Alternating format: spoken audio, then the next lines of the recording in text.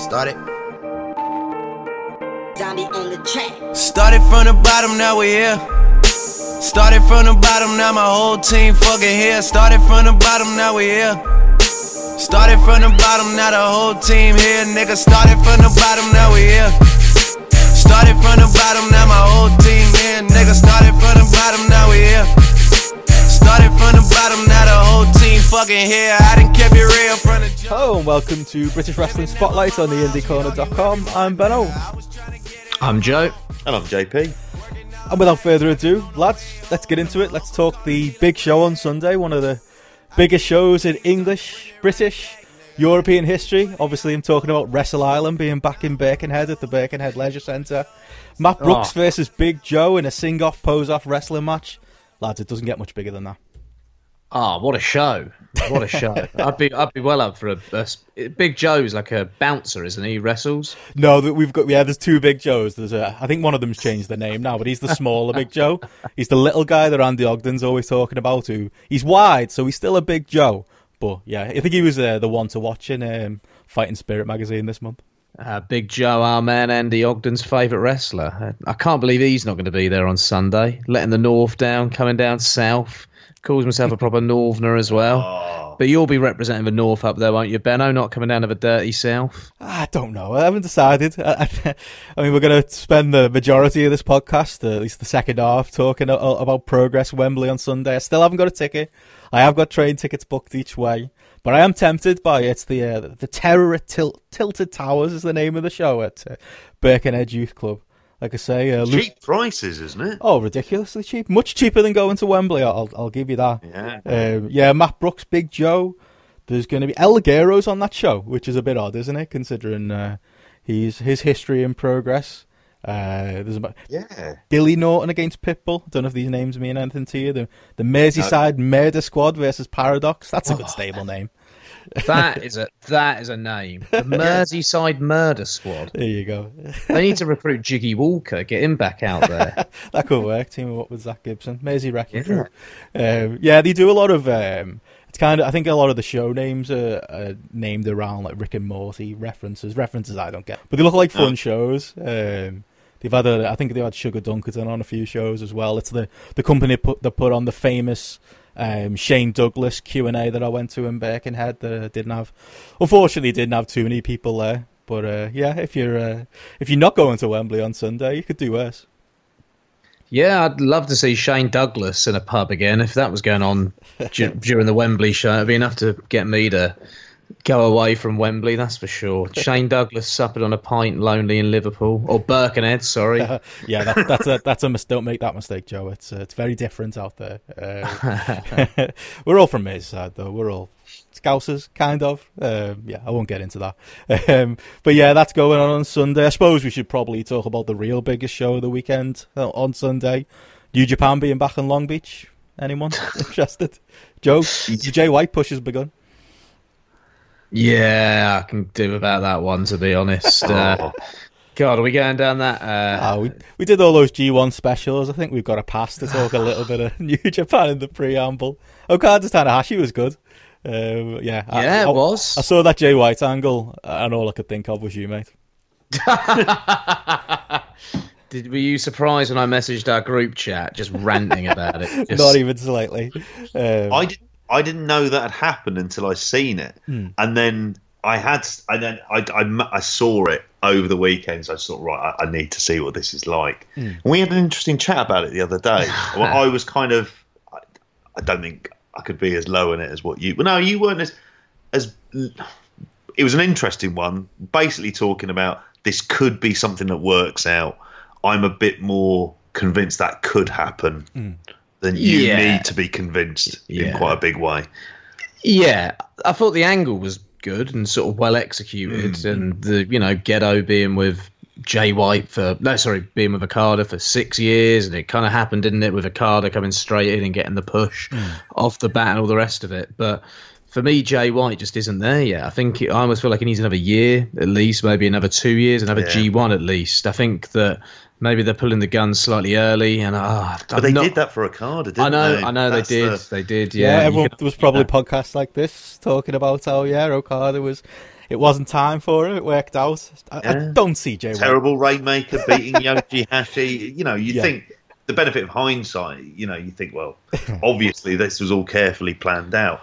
And I suppose that's the thing, isn't it? You're going on the track record as much as kind of the performer in a way. Well, I think the level of work in ring has increased to such a high standard in New Japan now, and New Japan hadn't caught on to the level it's caught on right now in 2012 when Okada got the push, and obviously people were saying stuff, but the work was at main event level was very strong, but it wasn't like all-time great strong as it is now. And one of my fears is, and obviously there's going to probably be some sort of downturn at some point, but I just feel like Jay White will bring that level of work down a little bit. He feels to me like Randy Orton in 2004. I feel like Jay White is going to be good. I really do. And Randy Orton, I think, really did improve over time, but he's not someone I've ever been that into, because he's quite boring, let's be honest. But Jay White sort of reminds me of him at this point in time, during that sort of 2004 push where they were desperate to find that next guy. So he got that push to the moon and all the rest of it, and he's got the endorsement of Gedo. Randy Orton had the endorsement of Triple H and all the rest of it. So I don't know. I want it to work. I really do. I really hope that I have to eat Jay White humble pie on this one. I think we've all just got bad memories, haven't we, of the Tanahashi match from last year's Wrestle Kingdom. If he goes to Wrestle Kingdom again and stinks it up with Okada, which hopefully he won't, I think I've got more faith in him after the G1. After I didn't love him by the end of it, but I didn't hate him as much as I did at the start.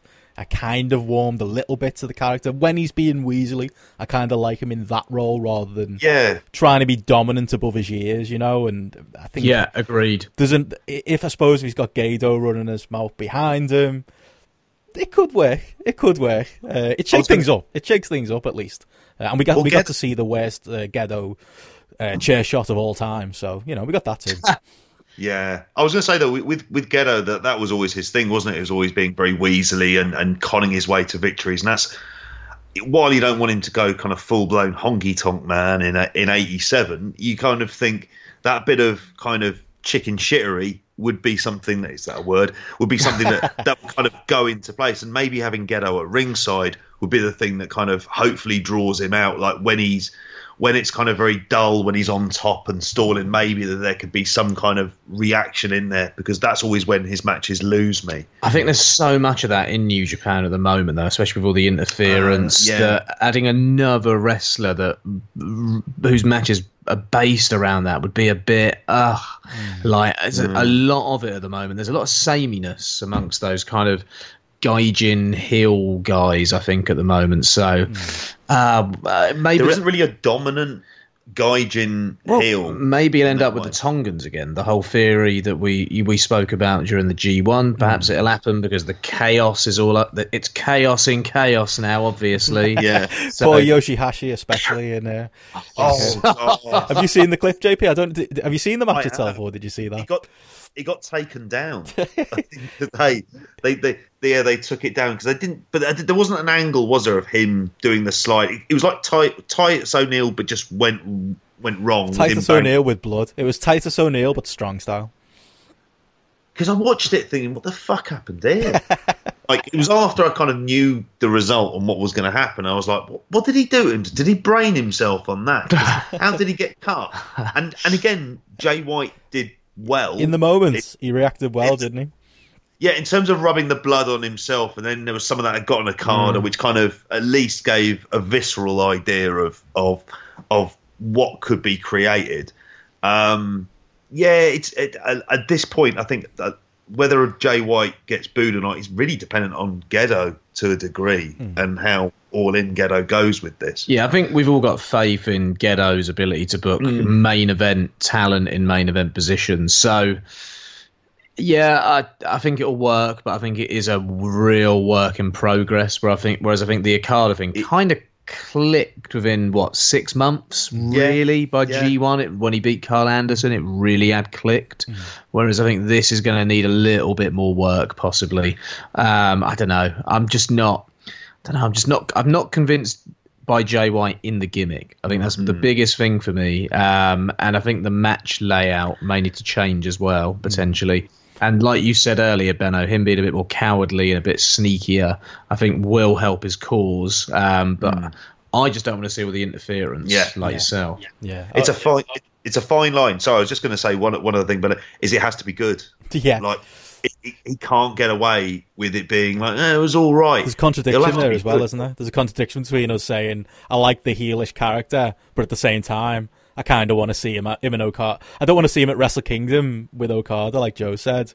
Maybe playing into that character too much and doing the interference and stuff. I don't know what the line is to walk there bell to bell with him. Yeah, I mean, it's going to be an interesting one because he's going to be having the title match against Tanahashi at King of Pro Wrestling, isn't it? I don't know if that's been is that announced. that's for the case? He's not winning the case. He can't win the case. It's not happening. I just don't see it. I've seen people worried about it, but I can't see it happening. No. Can you? No. Absolutely not. Joe can. Joe's just scared. I hadn't really considered it, to be honest. Yeah. But now I'm just going full speed ahead with he's going to have the Okada match, but God, that would be something else. The natural feud and natural matches with Okada, as much as I don't really want to see it, because I don't want to see Okada not wasted, but I don't want to see another Jay White Dome match, and I've not seen a dramatic improvement in him to think that it's going to be that much better than that Tanahashi match last year. I hope it is. I hope I eat some humble pie, like I said.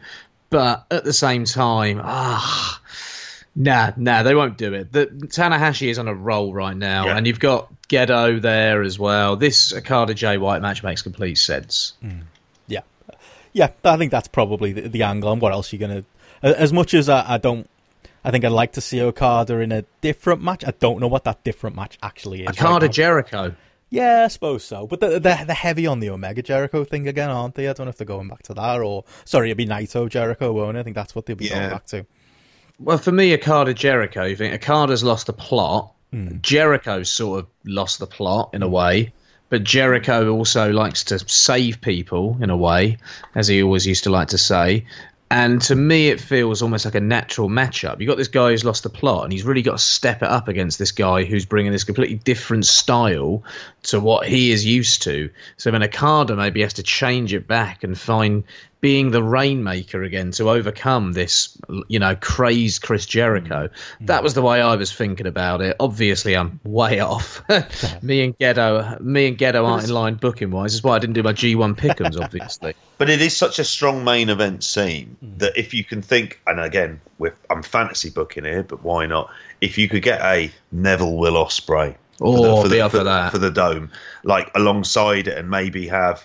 Here's a match for the Dome I would like to see. It would be Suzuki and Zack Sabre Jr. versus LIJ.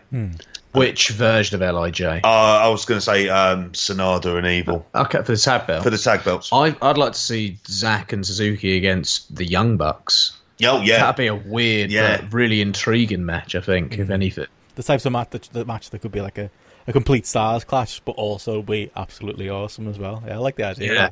Maybe do that at York Hall.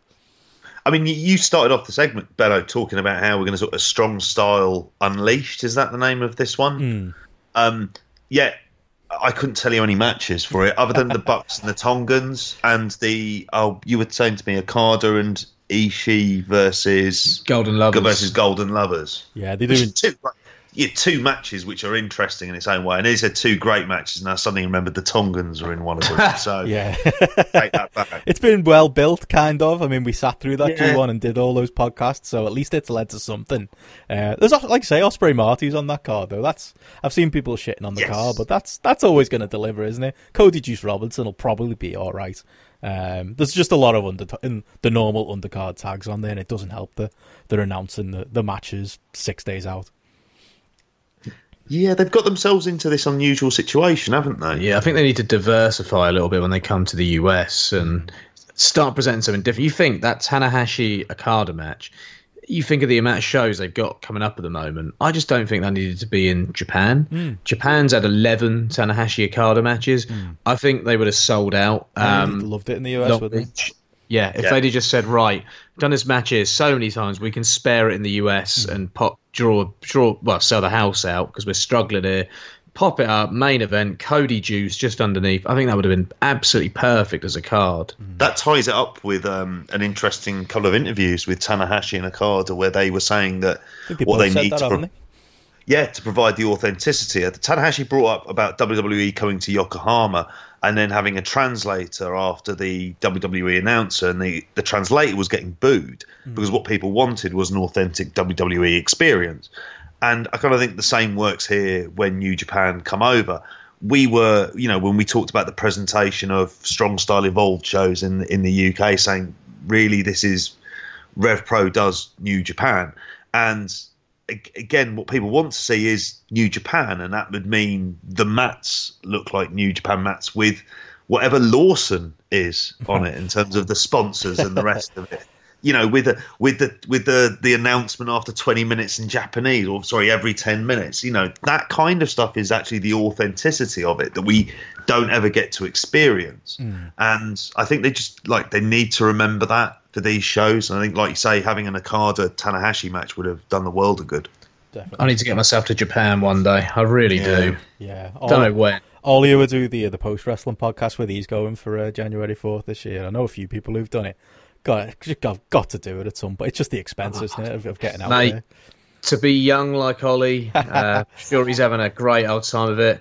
Not to be tied down in a job that is your career, and to be engaged and have a mortgage. Podcast got dark. No, I'm loving life. Yeah. I sound really miserable. Those things are all great. I'm not going to lie. I'm glad to be a homeowner, but at the same time, my dream is to go to Japan. So I've been doing a lottery recently, so let's hope my luck comes in at some point. I mean, me and JP are going to Germany next week. That's something. It's a week away, JP. I can't believe that. But, that's... I know. It's not quite Japan, but we've got a good weekend. I know. It's been, it's really crept up. And, I'd say personally, there's a lot of stuff that's been going on. I'm really looking forward to it. I suppose I should say it. My father passed away earlier on in the week. But one of the things about this is being able to go over, and in the midst of kind of a lot of the administration that comes about with these kind of matters, taking the time out to go away and watch something as a fan and enjoy it and be able to kind of switch my head off and kind of relax. That kind of escapism, I'm really looking forward to it. And the cards look cracking, frankly. Oh God, yeah, that's it. I mean, I'm glad we'll be able to go out there, JP. I'll be out there with you. Take your mind off things a little bit, and just there's so much going on over that weekend. That just the tag league tournament bracket looks so good, but some of the matches they've got going on outside of it as well, it just looks like an absolutely incredible few days. What have they announced? I'm a bit in the dark on all this. I won't have to look it all up now. David Starr, Jörn Simmons, Part 2. They're doing that as a hair versus hair match. Oh, yeah, that's kind of the big one for me. I'm quite excited for that. It's kind of we were getting worked backstage for that one, weren't we? Last time out, they were kind of lots of Jörn Simmons talking about how he really hates David Starr in real life, and here we are. There's actually a match going on. I'm not so sure on that stuff. So here, they've got I don't know, there's a dart match on here, shotgun title match where I think the winner takes on Maris Alani. Am I looking at night 2? I might well. No, tag 1 it says there. Oh, yeah, okay. Tag 1. The hair versus hair match. Then they've got on night 2, I think it's triple threat world title match, which is Absolute Andy, Ilya Dragunov, and Bobby Guns. Oh, Bobby Guns getting the big push. Yeah. Nice. So they did some promos this week on Shotgun, which I managed to see, which are really good, like sort of sit down promos, which I'd recommend to anyone watching it. And I've been meaning to watch the last big weekend they did, where they did the Hamburg show and they did the Oberhausen show the night after. I've just not got around to it yet. Life's been pretty hectic recently. Well, that's it, isn't it? Then they've also got what else have they got? I mean, in terms of the groups of the tag leagues themselves, for the tag tournament is really strong. Oh God, yeah. CCK, LAX. Lucha Brothers. They've got Hashimoto. That's Hashimoto's son, isn't it? Yes, Daichi it is. Daichi Hashimoto and Kamitani. I don't know that much about him. Aussie opener there. Phoenix and Pentagon's Phoenix and Pentagon, yeah. So this looks awesome. I'm jealous. Monster Consulting. Well jealous of you both getting to go, I've got to say. And then they've also got what looks like to be a really strong women's card for Femme Fatale. Yeah, that's kind of the Saturday afternoon card, isn't it? Micah Setamura. Yeah, and you remember, one of the things is the way that it was presented in terms of like Vesna was presented as like a real threat.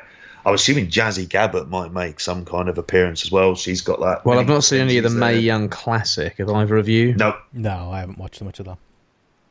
No, I don't know anyone who has, really. Part of the problem is, and we're going outside of our remit here, it's just I knew the results, and I kind of thought, okay, I'm kind of interested by this stage, and then I'll catch up on some matches just before basically the Evolution pay-per-view. Yeah, if I hear anything's good or like must watch, I'll dip in. But it's having time. Yeah, it is. Not been a huge amount to talk about that, has there? It's kind of buried on that Wednesday night slot with NXT and 205 Lives there as well. Yeah, it's just not something. There's too much to watch as it is. I was trying to catch up on my MLW the other day and my Impact. I'm miles behind on that stuff as well. It's just too much good wrestling at your fingertips, I think, there, JP. Did you watch the War Games MLW? I did. I don't know if I'd recommend it. It was interesting. I don't think it was good. I don't know if either you saw either of it. It's kind of, they did War Games right. Apart from the fact there was no roof on the cage, they got all the rules right. You got the roof, mate. Got some really cool promos. One of which was a bit awkward, where Tommy Dreamer started talking about Martin Luther King. And you're thinking that he's referencing the fact that some members of his team are black, some are white. But he starts talking about flyers wrestling with hardcore wrestlers and fat guys wrestling with small guys. And he never quite says it. It's all a bit weird. But I appreciate. So he's doing the "I Have a Dream" speech, but based around like diversity and wrestling like, body style, size and wrestling. Yeah, I was like, Tommy. Surely there should have been like a cut too for that. I appreciated they did the stable War Games / Survivor Series kind of promo. That was fun. But yeah, I think somebody should have had a word in his ear about all that stuff. It was decent. It was it's weird MLW, isn't it? Because it is very TV ready, but it's still very indie. The venue's still a bit grungy, and some of the guys in there. Have you guys seen much of Barrington Hughes? He was kind of. I know he is. I think I've seen one match. Big fat guy, and a lot of the match was built around him. A big spot being him wrapping himself in barbed wire and hitting. I think it was a big splash. Yeah, it didn't. He's make a big bloke. I've seen pictures of him. He's like bloody hell. Yeah, it didn't make for the best match because it was based around that, and also the kind of. Considering they're bringing War Games back, and I think MLW got the trademark on it as well. You would have thought for the first one they'd just go with the traditional, the heels get the advantage, but it was actually the faces who had the advantage, which kind of killed it a bit. They tried to counter that with, I think it was Shane Strickland getting taken out by Sami Callihan on his entrance to even things up and give the heels an advantage, but it was all a bit weird. I'm not saying don't watch it, but it maybe didn't live up to, I don't know, the expectations I had in my mind, and maybe part of that's some of the people who are in it. Maybe if they'd have done it around that New Heart Foundation to set it up, or something a bit more interesting, I might have been more into it. It's not Sting's Squadron against the Dangerous Alliance, then? That's the high watermark. I've heard a nutty one. The Horsemen against the Steiners. Yeah. Steiners, Pillman, and is it Barry Windham? Or is Barry Windham in the Horseman at that point? I can't remember. But that's that when Pillman gets the spot with Sid. He hits his head on the roof. That's a spot and a half. The Sting Squadron match is the one for me because it's the one I can remember going to the local video shop and renting in about maybe 1995, 1996. And I remember watching it thinking I was watching this old-timey wrestling. Look, there's that Ringmaster Steve Austin guy. And he's in WCW years ago when it was like, 4 years ago, 5 years ago. It's weird though, isn't it? Stuff seems to age so much slower now than it did then. Like, I remember watching the Michael's Undertaker Hell in a Cell in like 2000 for the first time and being like, God, this looks old. Like I thought it looked ancient, and it was like 3 years before, maybe less than that at that point in time. I didn't like the blue ring mats. I wasn't used to it at that point. It was the attitude. It was like, it looks wrong. This is when I show my age, because I grew up with WCW and ITV and having the videotapes and getting them when they first came out. So there's a real nostalgia for it. I mean, the Sting Squadron match, particularly because I was always a massive Rick Rude fan, and I liked Paulie Dangerously back then, and I fancied Medusa and Missy Hyatt. So the whole thing kind of like was just like, oh, it's amazing. I was a teenager, for God's sake. Perfect age. That's a way for Tyleen Buck, though. Yeah, there's the it's a great shoot interview, mate. You're missing out. The Major Guns shoot interview. She argues that she's a bigger ratings draw than Goldberg. Fair.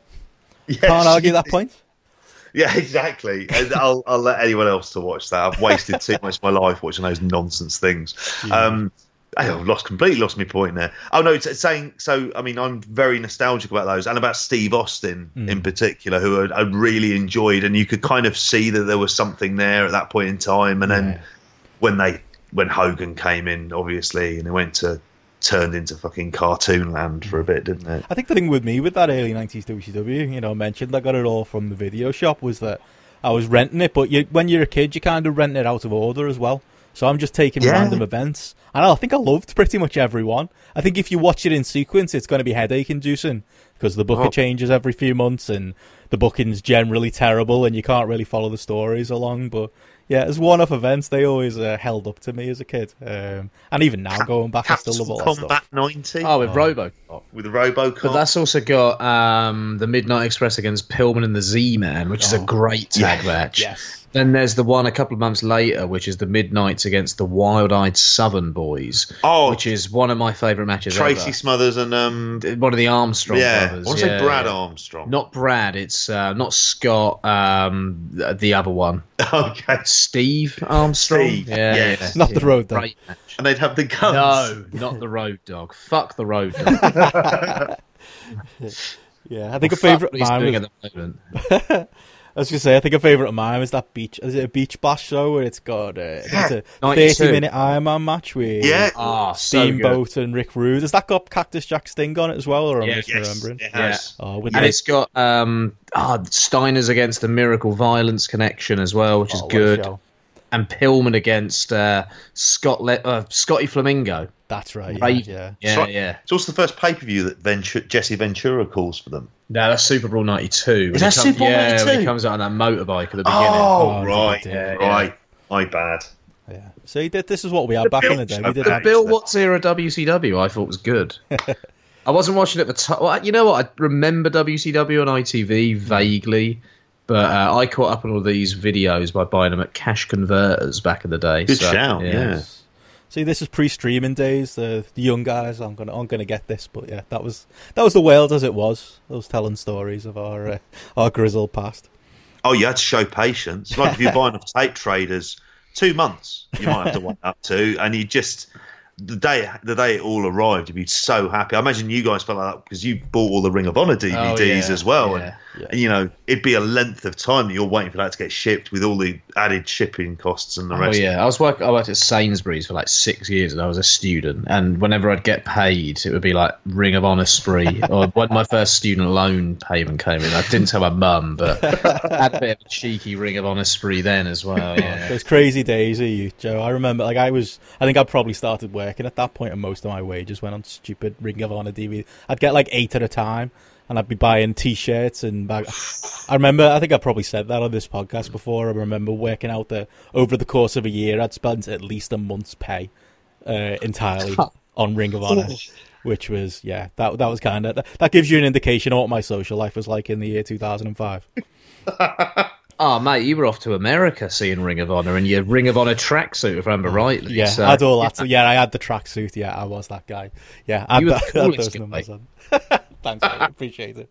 I got a picture with CM Punk once because he took pity on me, because he told everyone else no, but he saw me in me dopey Ring of Honor tracksuit and was like, all right, fine, I'll take the photo with you. So I've always got that. Well, we're way off topic. Oh, we are, aren't we? How do we put it back from here? One other thing I was going to ask you, JP, when we do get to the progress stuff and a couple more Brit Res notes, I just wanted to ask you if you've been watching any Impact. I noticed... I haven't, no. Your boy Abyss is going in the Hall of Fame, so I wonder whether that might pull you back in. I did hear that, and well deserved. But doesn't he have Hulk Hogan's Hall of Fame ring? Didn't he give it to him? Do you not remember when he was like, "You're a man," and he gave him his Hall of Fame? That's it. It's done. Joey's there then. Why have a ceremony? I've got to put you on the spot, JP. Like Ric Flair now. He is, isn't he? He's certainly one of the most important figures in certainly contemporary wrestling history. He took a lot of bumps for that company. And He he could did. have gone to WWE, and he never did it. He stayed loyal to a fault. I mean, really, he should have gone to WWE when he had the He chance should have to. done. They didn't like his belly. Yeah, there is that as well. Plus the fact that he was basically Mankind / Kane. That was always a problem. He was. He was very much just sort of. If anything, it's like he's a good upgrade on Vic Grimes, but I wouldn't go like kind of out of my way. The Great Abyss match. Christian at Lockdown.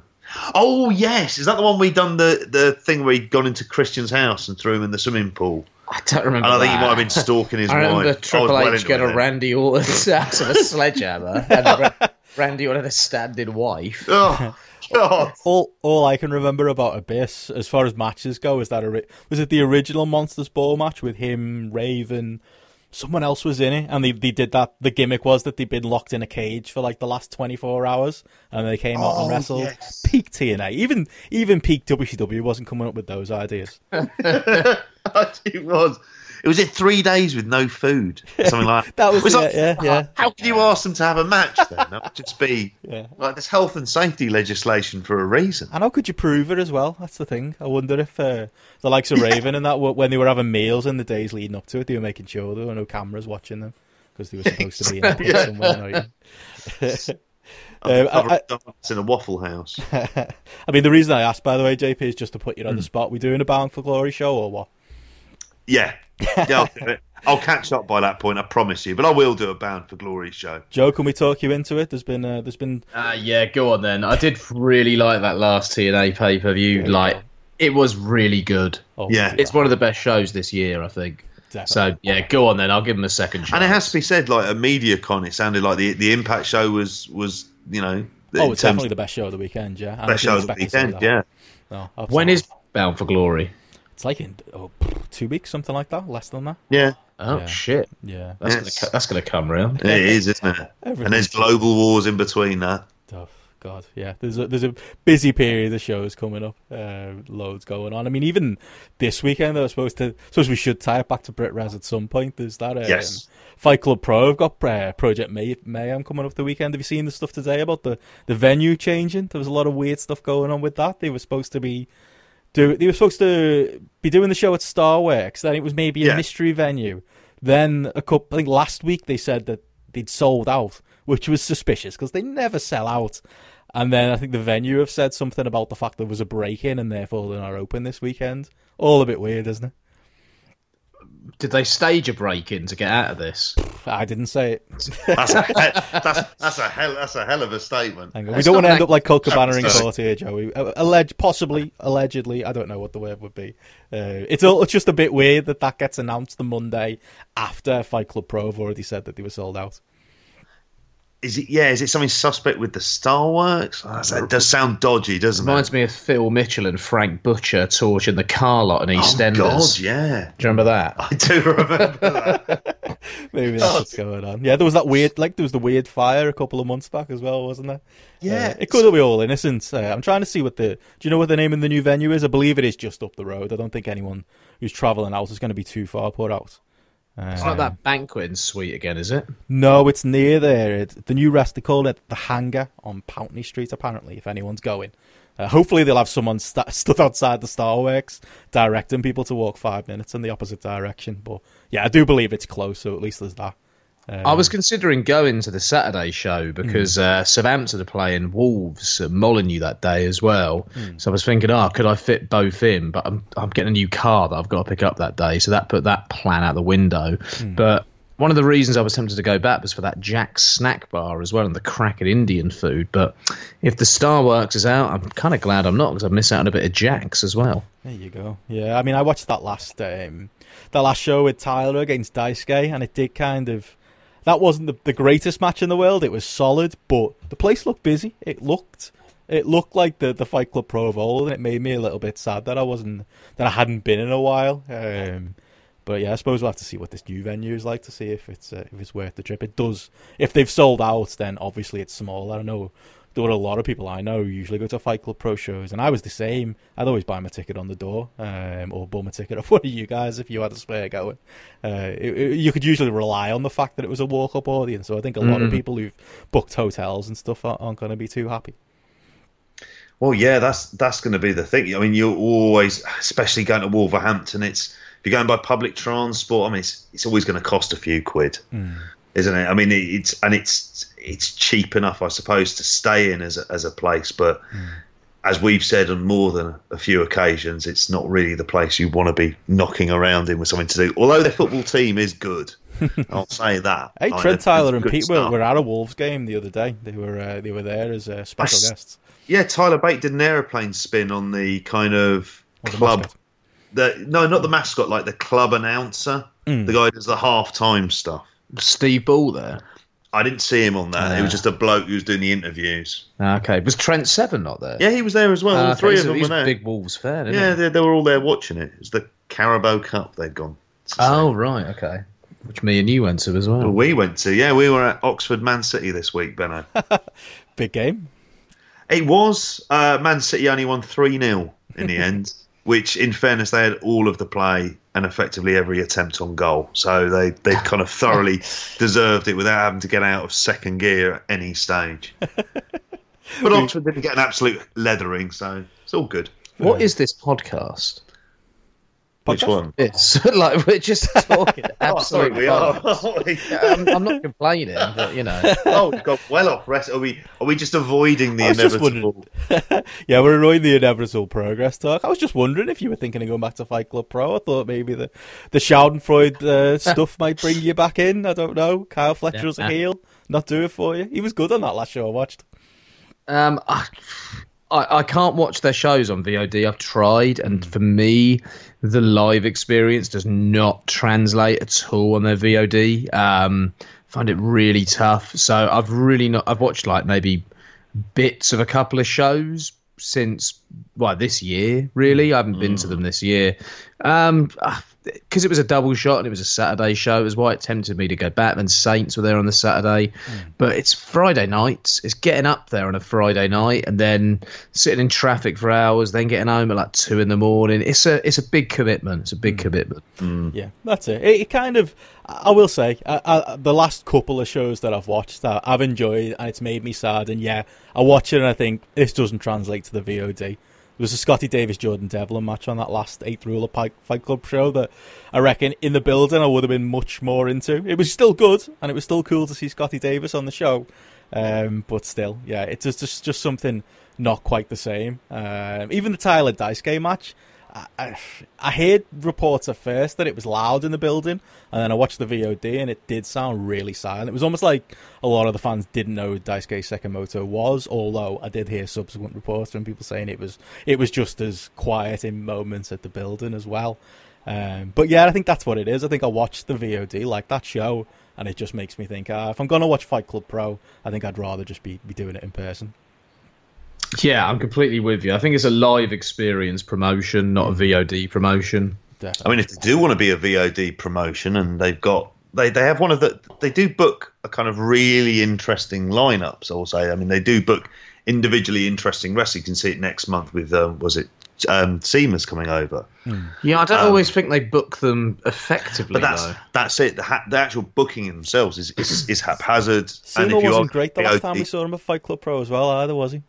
Yeah. I thought the Dragon Gate guys really underwhelmed when we saw the Fight Club Pro. I think he's just after a booking now, isn't he? Because the China stuff's not exactly working out. I think he's just taking bookings wherever.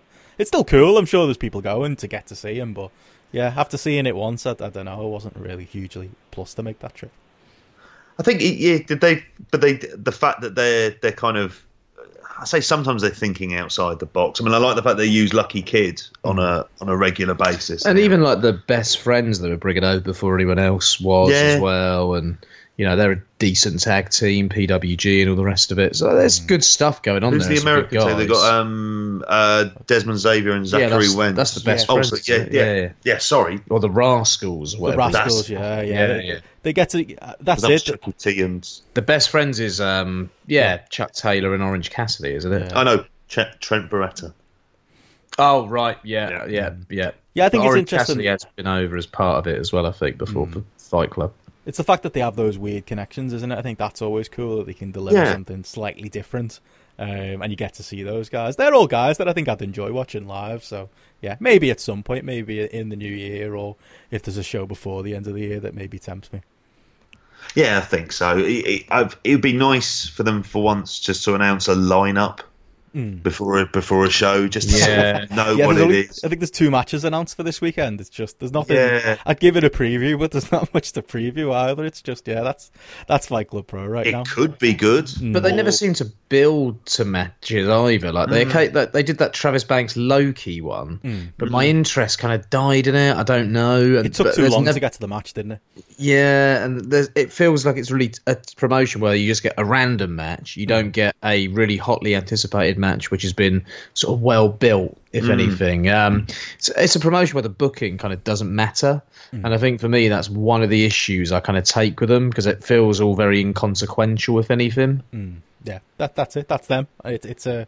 It's a night out promotion. That's how I've always described it. Yeah. Which is fine. They've got their place. But I mean, at the same time, like I said, I enjoyed Kyle Fletcher and his heel roll against Omari in the last show. I'm intrigued by the Schadenfreude stuff with trying to get behind Chris Brooks properly as a heel. That's always been a criticism for me with him, where there were points, weren't there, in the last year where you're supposed to be a heel, but then he was kind of in the babyface spot, teaming with CCK and Dream matches. If they can get that stuff a little bit more consistent and, build to something big, as they kind of are with Miko, maybe you could get me back. Yeah, I think so. And I also want to see as well that they've started to get a lot of the imports from OTT, a lot of the younger wrestlers there. So it's going to be interesting to see that if that's going to be one of the places where they're really going to learn and develop, because that could be really good, and especially if they've got Jordan Devlin coming over as well in the meantime. I mean, that side of it I'm kind of intrigued by. Definitely, yeah. Good, Joe. No, I was just agreeing. Well, I was just going to say, I mean, you mentioned OTT there, JP. Did you see the Devlin Walter match is free on YouTube now? It's been fun. It's been fun seeing people who might otherwise have not watched that match get to see it. That's a masterstroke, isn't it? Putting that thing on YouTube with the awesome intro video, the match and the post match all involved.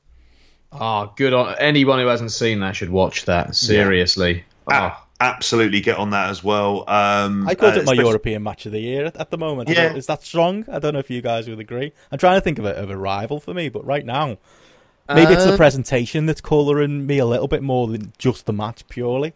But that is part of it, though. Yeah, I think the Carrot main event, the Bad Bones, Walter and Ilya Carrot main event night 2 is the only one that comes close for me in terms of rivaling it, in terms of being like a big match. Oh yeah. When you're factoring in the surprise, yeah. In terms of having that presentation and a kind of that big fight vibe, yeah. I have to say, probably since that, this was the thing that did seem to rival it. I mean, it's no coincidence you got Walter in both, and he's kind of Mr. Credibility, isn't he, in many ways when it comes to independent wrestling at the moment. Yeah, it's going to be.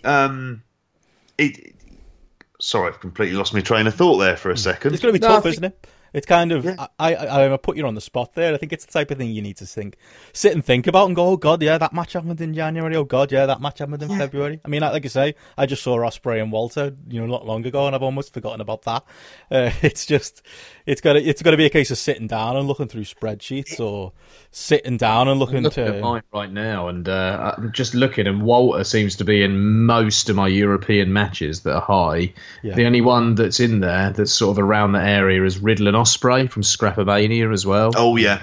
Other than that, it's full of Walter matches, that top 5. I need to look at my spreadsheet. I need to add it onto the Grapple app our mate Gareth is doing. Just a nice little plug there for him. Not officially released yet, but you might be able to find it in app stores. Once I add all that stuff on, maybe I could sit down and have a proper look at the matches I've actually rated, maybe 4 stars and above. But it's a canny move, and they're thinking about that international audience, and they're thinking about the kind of expansion, and they've created an atmosphere where people want to go, and where we speak of wrestling tourism. Our friend Mark went to White Wolf Wrestling the other week. Yeah. I know he did a review for the website, and obviously he did an audio review for your post show, Benno. Mm-hmm. But what was what's kind of interesting is that kind of wrestling tourism. That's really what you want to see. You want to see kind of if you're going to make the effort to travel and to fly over, you know, a well-booked promotion that has big matches that are hyped in a way that's meaningful, and also hyped in a way that is different to everything else. I watched another one of the Crooked Gentlemen promos that they'd done, just filming people going into the National Stadium, and it was awesome. I mean, it was it was cinematic, and you think that's kind of the next level of where wrestling, and from a production perspective, really needs to think of. And so as a result, I mean, you watch this, and I think was it John Pollock was saying in terms of the pre-match promo, he hadn't seen anything like that really outside of UFC and WWE. Yeah. I can't think of something in wrestling I've seen better, at least in recent years. I can't think of a better bit promo package. But with ingenuity in it as well, not just like a generic rock track and kind of highlights of promos and a bit where they're together and some commentary screaming over the top, like actual thought going into with a limited amount of footage that you have on Walter to be able to use in this way. Sounds like we're repeating some of the podcasts the other month, but it's that good. People should watch it. It's free. It's on there on YouTube. It's just a hard sell, isn't it? It is, and and you've got to be canny like that to put these types of matches up there. Yeah, the only package I can think of that stood out to me as much was the first Omega Okada match. They had a great package before that match, I remember. Yes. Where I was like genuinely nervous before the match, and then my internet cut out on Omega's entrance. But that package was amazing as well. But you don't expect this maybe in European wrestling, which is why it stood out quite so much, I'm guessing. I've got to say, compared to some of the packages Progress have put together for this Wembley show, oh my God, that package that Fight Club OTT put together is like an Oscar award-winning package. Seriously, we maybe we have delayed the inevitable a bit too much. We probably, I mean, unless you want to get into the McGregor press conference, Joey Janela's injury, or Liv Morgan's concussion, we should maybe do lots of the Progress stuff. No, what do you think? I'm not bothered about. I would just say, in quick succession, the Liv Morgan succession was a Liv Morgan concussion. I thought was an accident, but at the same time, she's never been any good at wrestling, Brie Bella. I don't know where people, the idea that somehow this is surprising. I don't know what it is. Joey Janela's injury, inevitable. Sad. Sad.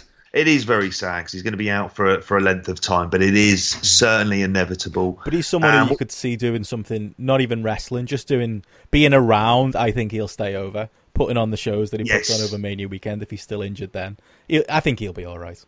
Put him in those shows and then let him see basic. Let him work behind the scenes. The guy's got a great mind. We've said it before, and we've seen it with some of the other shows as well. He's got an absolutely brilliant mind for the business, and kind of knows how to kind of tap into things slightly before they become big, and does a good job with the wacky. I want to see New Jack come back, and I think the only way that's ever going to happen is through Joey Janela.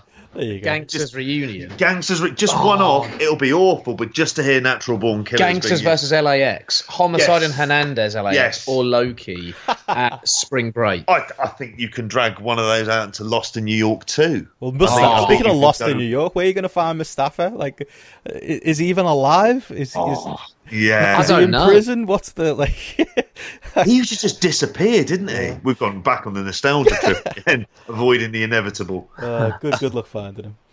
Yeah, but that's the person I would like to see the most is New Jack, and I think Joey Janela's the only way through that. What was the other thing you said? The McGregor press conference, but that bloke. I haven't watched it, but he's turned into an arsehole.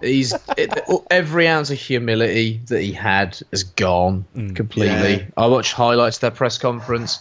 And Khabib isn't the best bloke. Khabib is dodgy as. And old, what's his name? Ali, Khabib's manager. There's all sorts of shit on that bloke. And McGregor was tearing into him as well. But as he was doing it, I was thinking, God, this is just one dickhead tearing into another dickhead. And there's McGregor posing for photos of Putin at the World Cup final and talking about what a Don Putin is. And you're sort of thinking, but what is going on here? This has sort of become it'll sell some fights.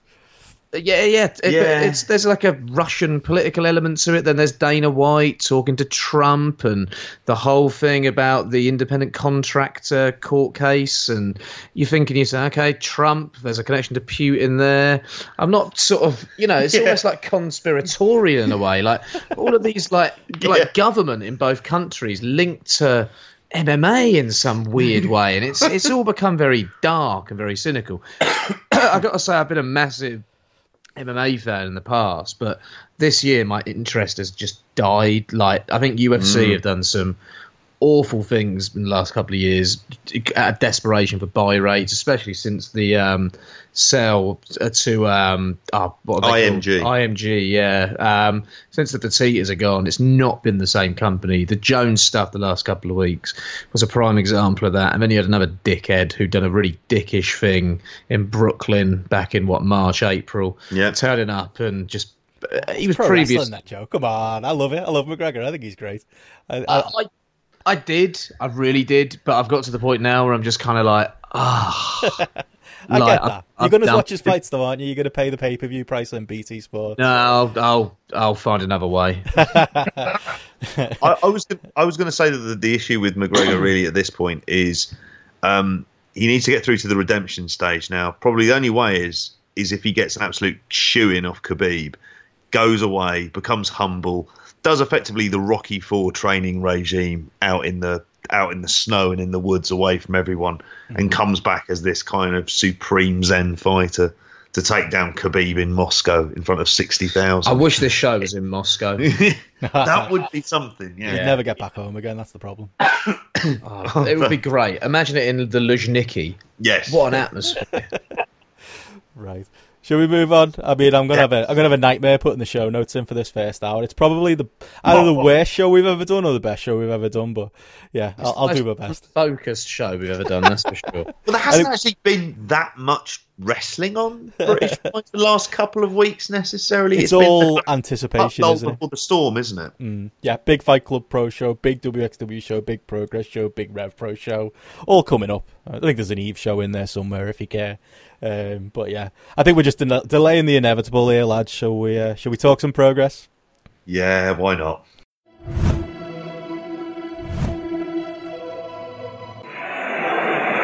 we started 5.5 years ago, our first show was in front of 300 people at the garage in Islington. Who was there? Give us a cheer. And now we've grown to this, and it's amazing. Genuinely brilliant. You have made myself, John and Glenn's dreams come true. But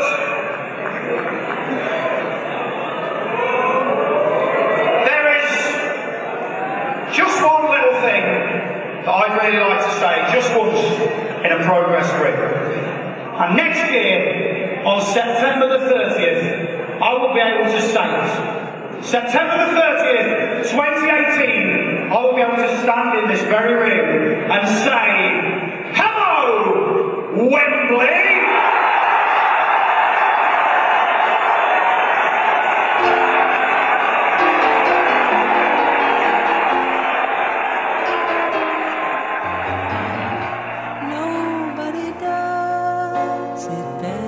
Hi folks, Glenn Joseph here from Progress Wrestling Management, and let's get straight to business. Unfortunately, Zack Sabre Jr. is out of the Wembley Arena show due to his New Japan Pro Wrestling contractual obligations. Hiya, Jim here, one of the 3 Progress Wrestling co-owners. Myself and John and Glenn have had a cool idea for something involving our tag team division at our big show at Wembley Arena on September the 30th. We are going to have a tag team Thunderbastard match. 1 year in the making!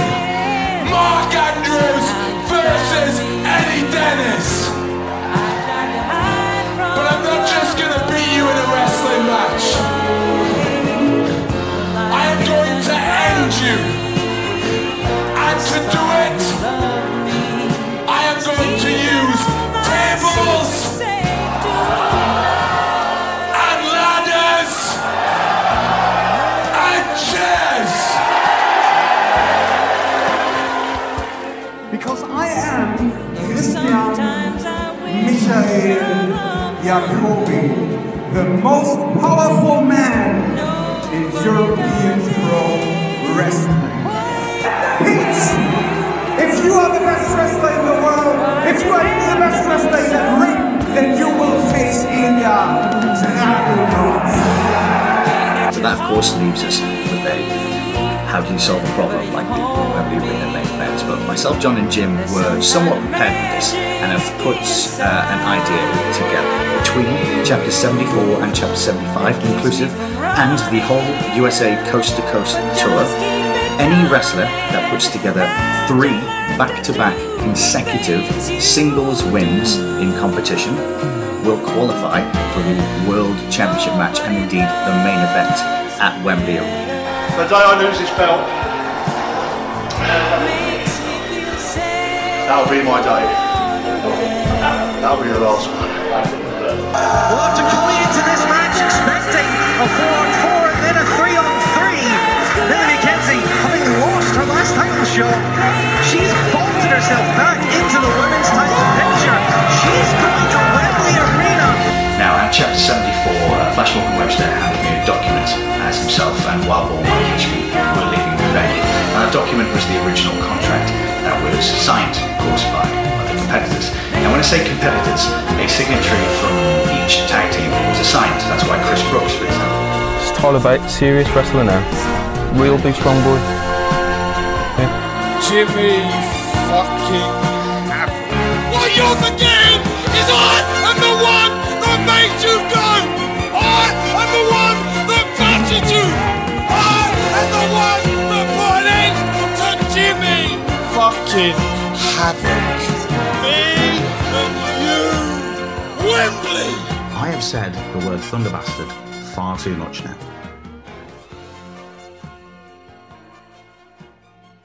Wembley, Wembley. Can't wait.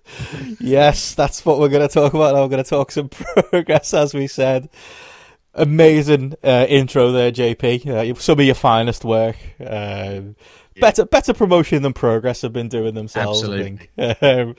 Yeah, we're going to talk some Progress. I think we'll talk a little bit about the Go Home chapter. We did a podcast like this last year and we called it the Go Home Raw. This Violent Delight show. It had one very memorable match, but yeah, it was very much the Go Home show. So I don't think we'll talk about that in a lot of detail, but we'll talk about what it means for Wembley and what's coming up at Wembley and go through some of what's happening on Sunday. But yeah, before we get into it, Joe, you've been watching a little bit of the stuff that's gone online from the US tour, is it, that Progress have finally put up over the last few weeks, as well as all the Germany stuff? I think I've seen about 3 matches that I've dipped into. I think that's all you need, really. It's all very non-canon, is it? Well, apart from the Thunder Bastard stuff. I was not following the Free and In series. I watched. What did I watch? I watched the LAX against CCK match, which everyone was raving about. Good match. Funny hearing Glenn Joseph on commentary and then seeing him at ringside without taking pictures on his phone of the match. That was weird and kind of jarring. Who was he on commentary with? Dahlia Black. Oh man, no, bad. Really, just no, just annoying. I was just finding myself getting really annoyed at hearing Glenn Joseph refer to one of the members of LAX as the Funky Monkey constantly. Just the Funky Monkey, the Funky Monkey. It was like, you sound like Michael Cole and the Viper slivering and all the rest of his like use of WWE like branded nicknames and all the rest of it. I haven't hated Glenn Joseph the last couple of chapters. I think he's toned himself down a little bit. But then again, I haven't seen these US shows. Hate's a strong word. I don't hate him at all. I'm sure me and him would get on quite well if we ever got to hang out, I reckon. It's just the nicknames, the OG of CCK. It all just sounds very cringe. Like it all just comes across as a bit, I don't know, like 40-year-old dad. Like, like, have you got your trendy jacket on today, son? Like, I just no, it doesn't sit well with me. I think it depends on who he's with, doesn't it? Ultimately, Leslie's good. I think we're starting off this preview proper. Starting off with the commentary team before we get started on it. Which actually probably isn't a bad way to start. I think Leslie always does a good job. He's a Progress encyclopedia. Yeah. He tells the stories well in the matches and all the rest of it. Is it worth a 3-person booth? have Matt Richards as well? I don't like 3-person booths. I like 2. Leave it at 2. What do you think of that 3-person booths, Benno? They'll probably, I don't know, we're doing a 3-person booth podcast right now, but I think they'll probably switch it up though, don't they? They'll do 2, they'll probably have combos like they usually do on big shows. I think that's probably what you're going to get. At least you're not going to get the Dahlia Black combo, hopefully, I think that's it. That feels like something that was isolated to the US tour. Thankfully, she's not been on any chapters any time recently. Yeah, I can go without ever hearing her commentate again, to be honest. No offence to her. Well, I was going to say, it was one of the points we brought up at the time we first heard her do the commentary, that actually what she needs to be doing is the smaller shows. And these are the smaller shows. Yeah, true. I know it fits within canon, but if you're serious about wanting to build her up as a commentator, this is kind of the place you could do it. It's a voiceover that you can do in the UK. It's not going to be seen by as many people. So again, I would argue that that's fair. That's it. But I would argue that really what she could probably benefit from is working with a few different people, and that means working with different commentators. Yeah, which isn't really a post that's kind of. There's lots of vacancies out there. She's a bit like Lord Alfred Hayes on the Coliseum videos, isn't she? In a sense, maybe Progress's variation on that. You didn't hear him on the big broadcasts often, but he'd always pop up on those weird, like I don't know, Whack-'em and Smack-'em '93 videos or something, wouldn't he? Yeah, it is. But yeah, going back to the US shows, I tell you what, I watched a little bit of the Seattle show because I'd heard that one get some good reviews, and I'd never seen a Brody King match, and he's someone I've been meaning to check out for a while. So I watched him against Elliot Sexton. That was a good match. I was really impressed with both of the guys there, and it carried on to British Strong Style against Flamita, Bandido, and I'm forgetting the third person. Was it Ray Horace? I think it might have been. That was a really fun match.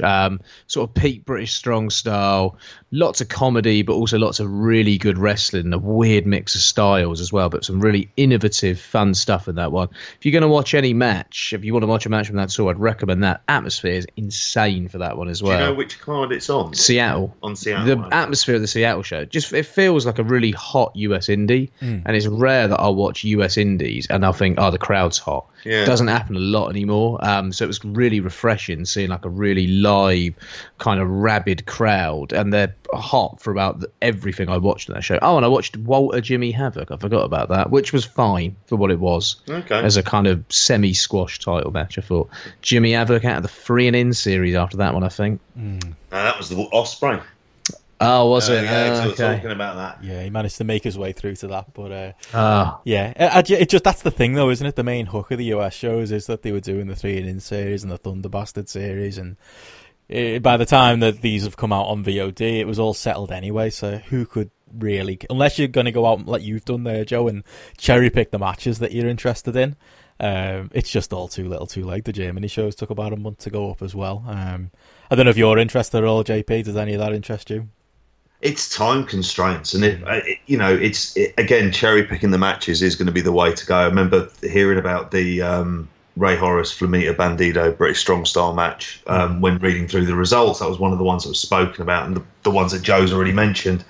It won't be necessarily stuff that you go to because this is kind of like watching, if you're on New Japan World, those kind of house show events effectively. That might have on in Kurikan and the smaller hot crowd. Hot crowds, yes, absolutely. Because the American independent scene is not in a really good state of affairs. No, it's not the healthiest it's ever been, is it? No, it's not the healthiest. There are some going on. So Progress do feel like a breath of fresh air. They're doing good business as well. I mean, that's the other news that we've got on Progress before we do get into the last chapter and get into Hello Wemby. Joe, you were doing some digging on some of their publicly available numbers and how well they've been doing these last couple of years. Well, there was a couple of others doing some digging as well. They'll remain nameless, and I was alerted to said documents. Made for interesting reading. They're doing all right.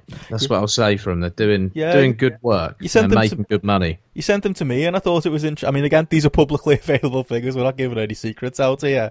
But it was interesting, on their balance sheet that in the year 2017 to 2018, they made almost 100,000 in profit, which is crazy. I mean, for me, that's like a British wrestling company doing those kinds of numbers. is nuts. I mean, I think the year prior they'd done in the range of 20, I think it was like 25, 26,000. So, I mean, we'll rail on them for the WWE connection, and I imagine we're going to do that a bit more over the next hour. Yeah. But that's probably the difference, isn't it, between Progress in 2016 and the exposure they got going forward into this last year? Yeah, and in a sense, obviously, we've said all sorts of stuff about the WWE deal, and I'll never enjoy it, but they've done all right out of it, haven't they? That's what I'll say for them. And, if you can afford to, I don't know, buy, put a good mortgage down, maybe buy your house out or whatever, it's put them in a good life position. That's what you can say. And it's weird as well. You think about that, $100,000, and you think about British independent wrestling, and I reckon in 20 years of British independent wrestling, there wasn't $100,000 profit made by every single company combined over a 20-year period. Do you know what I mean? I said only 25 grand talking the year before. I should correct myself there, because 25 grand would be impressive to me for a British company. Yeah, absolutely. Sort of says a lot about the scene and the explosion and the fact that it is in a healthy state, and at the same time, as much as I don't love this WWE thing, I suppose putting Progress over a bit here, they have done good things for the British wrestling scene and have brought new fans along who have,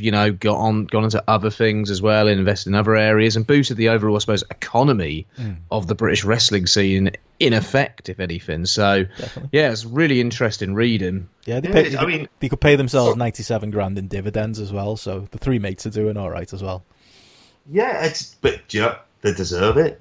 I mean, the way that they have managed to run and market it, the fact we're talking about they're running a show at Wembley this weekend in and of itself kind of shows where that is. And I imagine that's something that's going to be, there's a lot of money that's going to be expended out on that.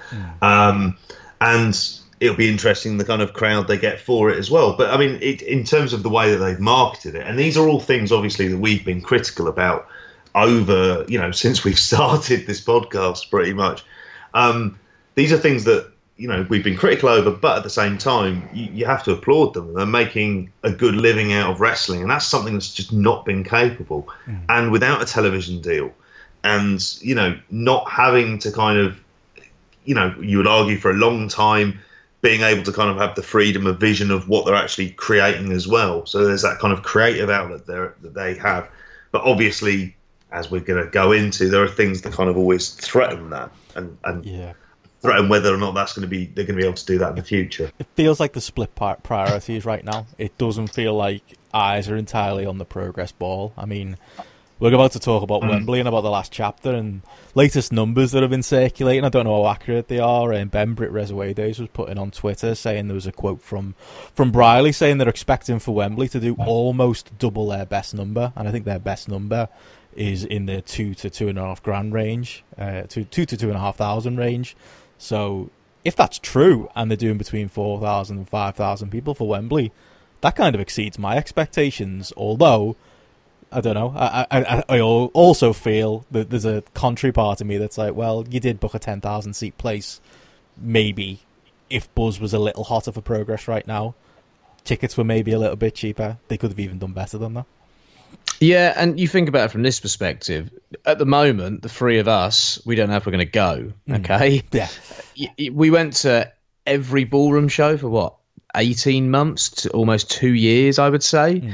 And we're not considering not going to the biggest show in English wrestling history in, however many years since the Big Daddy Giant A-Stacks days, I suppose. And to me, that kind of speaks volumes about how they've managed to kind of kill interest in, say, us as like a kind of base group, but also a lot of our mates as well, like people that we've gone to Progress shows with, or like, met up with at Progress shows, aren't going. I don't know anyone who I would say is one of the people I go to shows with who was actually going to this.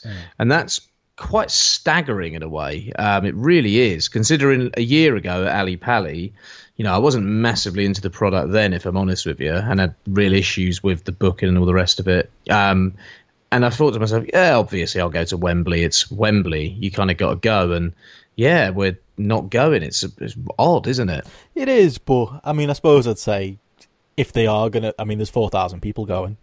We might not know them, but they exist, and it's more than they've. No, I get what you mean, but I'm saying from our circle, there's not any buzz on this show. Yeah, it does feel like, I think I don't know if we started it last year with our podcast last year, that there does seem to be just a rumbling negativity towards Progress, the kind of the promotion that it's okay to pick on. It's probably that WWE promotion connection, and a lot of it is warranted, and we're probably the archetypes of a lot of that stuff as well. Head of the curve, mate. Yeah, that's it. That was us, yeah. Yeah, I don't know. I mean, my excitement level isn't what it was for the show. I look up and down the card and I see matches that I reckon I'm going to go, and I think, if I go, I'm going to be there, and they'll probably be great. You know, in the building, being there, I think they're all matches that will deliver. It's just, maybe it's the fact that Progress are the one promotion that try to go very, very heavy with stories, and they just almost shoot themselves in the foot sometimes. Some of the stuff on this last chapter was a bit mind-numbing for me if it was supposed to be a big go-home show. I think, do you think it's that we got higher expectations for Progress? Because part of me looks at this big Wembley show and goes, you know what, if Fight Club Pro were putting this on, I know Rev Pro wouldn't, but, you know, if an equivalent, if it didn't have the attempt at Progress storylines behind it, I wonder if I'd just look at this card and go, oh, that's an awesome card. I'm going to go and watch this. I think it's a tough one. At Wembley, with the price, I wouldn't pay 40 quid, let's say, for this. If this was 20 quid at the Ballroom, I'd be there in a flash. There's a difference in sort of venue, expectation, or the rest of it. The venue puts something else on it. And for me, a big show like this is somewhere that you should be peaking kind of epic, really well built, really well told stories. And you look up and down the card, and I don't think that's happening. I think there's an issue with every single story being told going into it that has put me off, or I just feel unconvinced by the story and haven't connected with it, let's say. And I think when you're promoting a show of this size, you need to be firing on all cylinders, and people need to be connecting with those stories going in. And I don't feel a lot of that. And I felt at the last Ballroom show, the crowd noise and the crowd heat was actually down considerably and was quite inconsistent throughout the show. And I thought people were reacting to moments almost because they felt they had to, and there's a bit of goodwill that they've got on their side where the people are reacting, people are making noise, so they feel they have to. Nothing felt natural or organic on that show in terms of fan reaction, I found, which was really interesting considering the raw emotion that we used to experience and kind of be part of, a year and a half ago at the Ballroom? Is really strange. I think that... on that note, I think that Ospreay Havoc match is kind of just explains exactly that point. I mean, that was a match on this last chapter. It's kind of, it was announced a week out, which I think hurt it. Because you'd said yourself, hadn't you, Joe, if that match comes up, you were thinking about getting tickets to go back to the Ballroom to watch it. And then chapter 74 comes along, and it was looking like a relatively weak card. And then, 6 days out, a week out, they announced this. I understand that the hands are tied, because that's another thing, isn't it, with this Wembley card, that a lot of it is, it's not all their fault. You know, Will Ospreay's off, as we mentioned earlier in the show, doing his New Japan business. So, in a way, they kind of had to do Ospreay and Havoc on this go-home show. I might have saved it. I don't know how you feel about that as far as the story progression goes of leading to a Robinson Havoc match, starting in an Ospreay Havoc match. I just don't know about that. But yeah, a lot of that, isn't it? It's the problem with them being forced into doing something that they didn't want to do. If Ospreay Havoc was peaking at Wembley, and if, as we keep calling it, a go-home show, if on Chapter 74 they'd been able to do one last big angle for Ospreay Havoc, and we were getting Ospreay Havoc at Wembley, I'd be bang into it. Whereas watching it on this chapter, I liked it, but like you were saying there, Joe, there were a lot of moments of just almost silence between the big spots in the match, and it didn't feel as big as it could have. I know there's a lot to unpack there, but yeah, does that kind of sum up how you're feeling? Yeah, I'd say for me, like you've both really encapsulated part of the issue where they're about things culminating at its peak. There isn't a lot of that going on. I mean, in terms of things with a real bubbling heat, I even think Eddie Dennis, Mark Andrews has lost a little bit of steam. But linking it back to in terms of the Ospreay Havoc stuff, I think in some ways, I'm going to play slight devil's advocate here. I think they made the best of a bad situation in terms of not having Ospreay for the booking.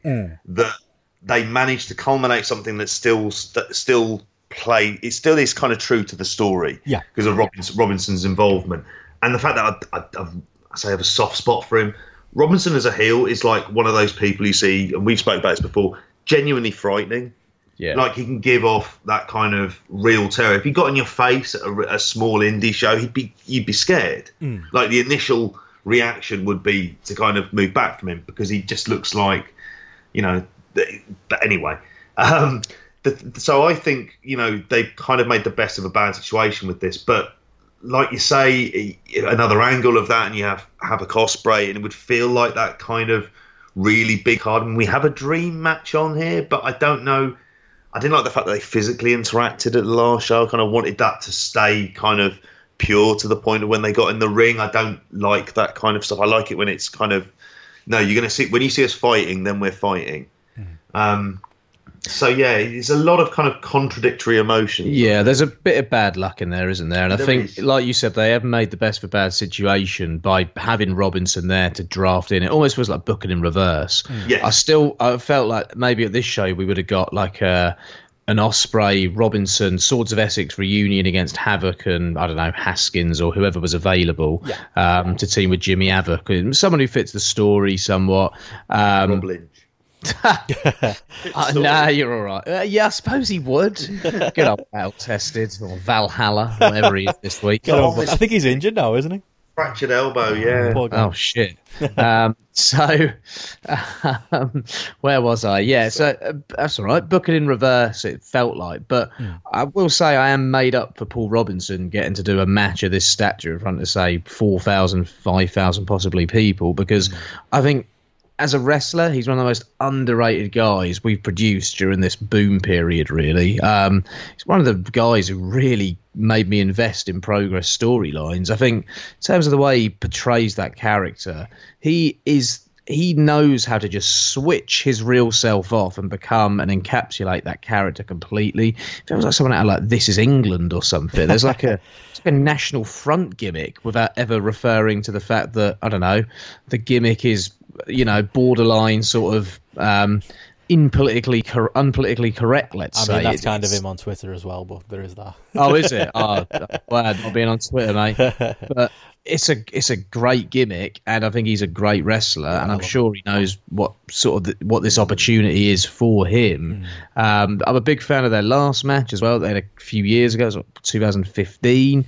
So there is a story there, and it is good to see Jimmy Havoc at a story-based match on a big show, because this is where Jimmy Havoc absolutely thrives, and you usually get the best of Jimmy Havoc.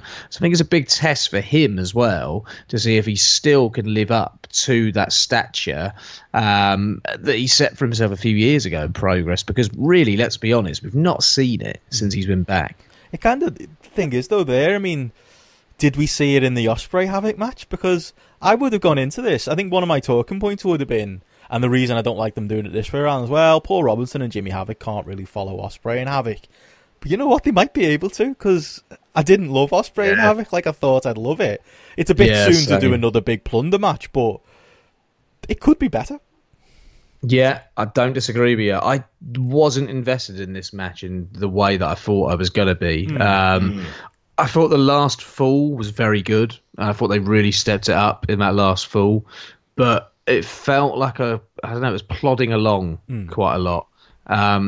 And there was this feeling, and this, I don't know, how can I put this?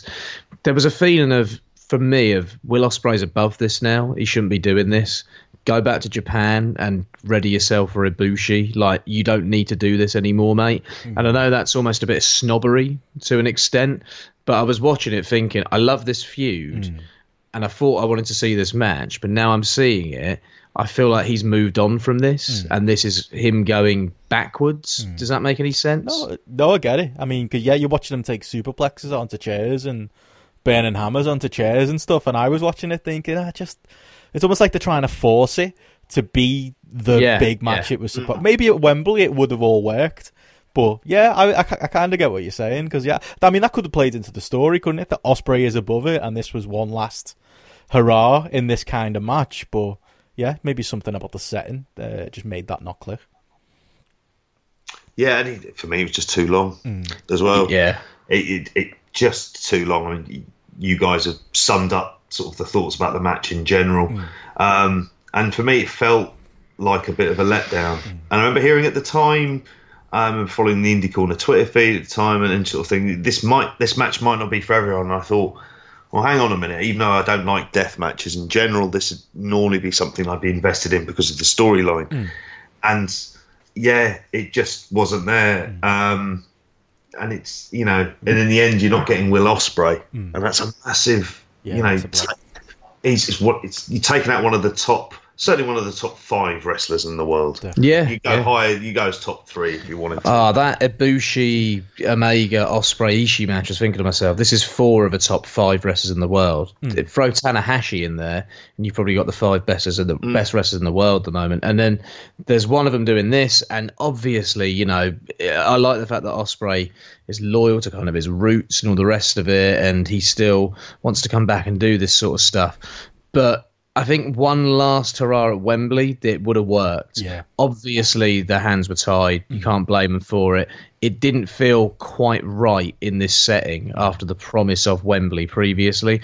Be like playing a cup final at, I don't know, I'm trying to think of a crap stadium, at Loftus Road or at Craven Cottage, rather than, they're down the road from Wembley. I like Craven Cottage. Yeah, so do I, but it's not Wembley, is it? Yeah. You know what I mean? It's West London still, but it's just down the road. Yeah. And it's not the right setting. Yeah. Definitely. Yeah. I think there was, and I think that, you touched on there the issues that are there, it's understandable that they've had to do this because of the Ospreay thing, and it ties into the Zack Sabre thing as well. I mean, I've seen people complain, and again, you will have missed this, Joe, luckily not being on Twitter, but people not being...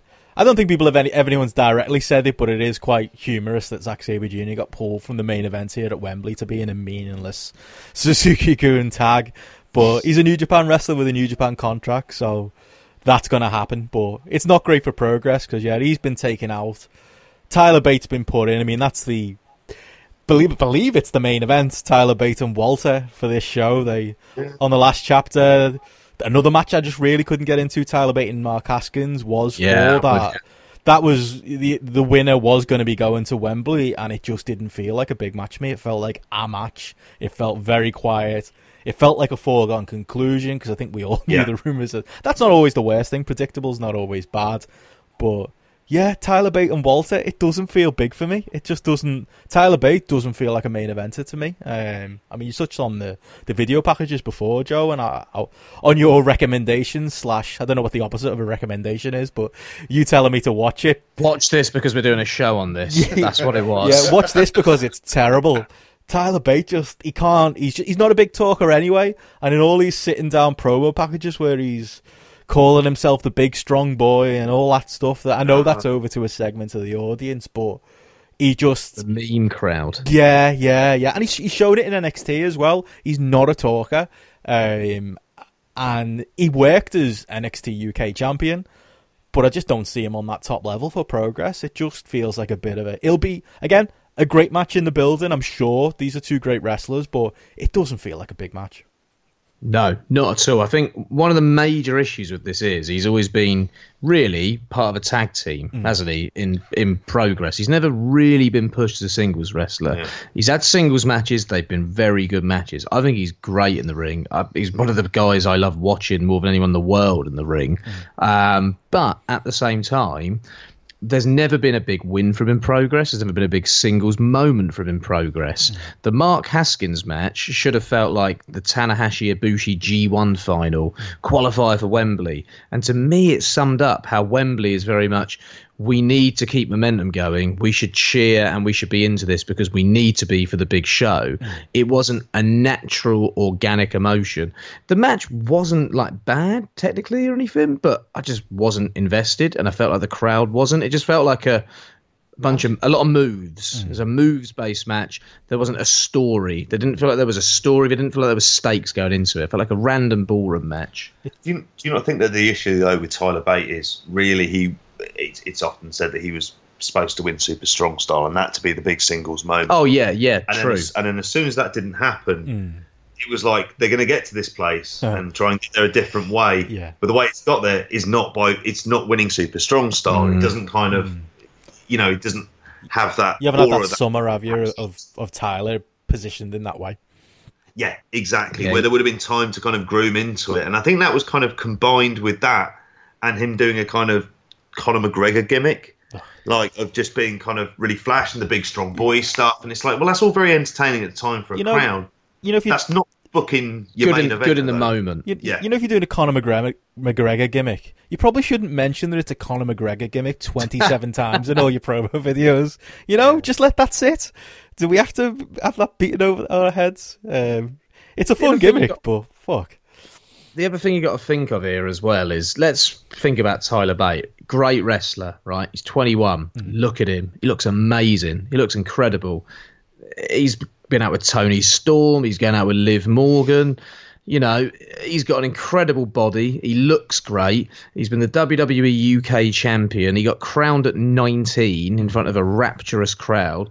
He gets to go over to Orlando a good few times a year, have a good old time over there. He gets to hang out with Trent Seven all year, which I would love to do. He looks like a right laugh.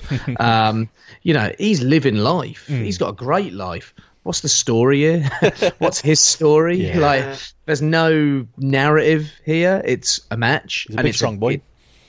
Yeah. What is that as a narrative? And they were trying to get this from this Glenn Joseph sit-down interview. And I got to say, like, they were trying, but this package was diabolical. Like, it was... I don't know if you guys have seen it. I watched it, yeah. Man, like the hard cut to the guy from the gym. And then you showed me the end. Number one, setting, right? I'm a media teacher, right? If my students set something where they're trying to get someone over for people to support in someone's garden, looking like, I don't know, it looks like they're about to have a barbecue. Like, I'm sure you know, there should be like 4D and burger smell coming through the screen or something, or some smoke coming out from the barbecue, or his dad coming out to put some firelighters on, because they're in this lovely garden and you can see into the house. You can see his mum in the background. Looks like a lovely kitchen, big size kitchen. My kitchen's tiny. I hate cooking in there. Causes a right mess. This looks like a lovely kitchen. I'd love to have that kitchen.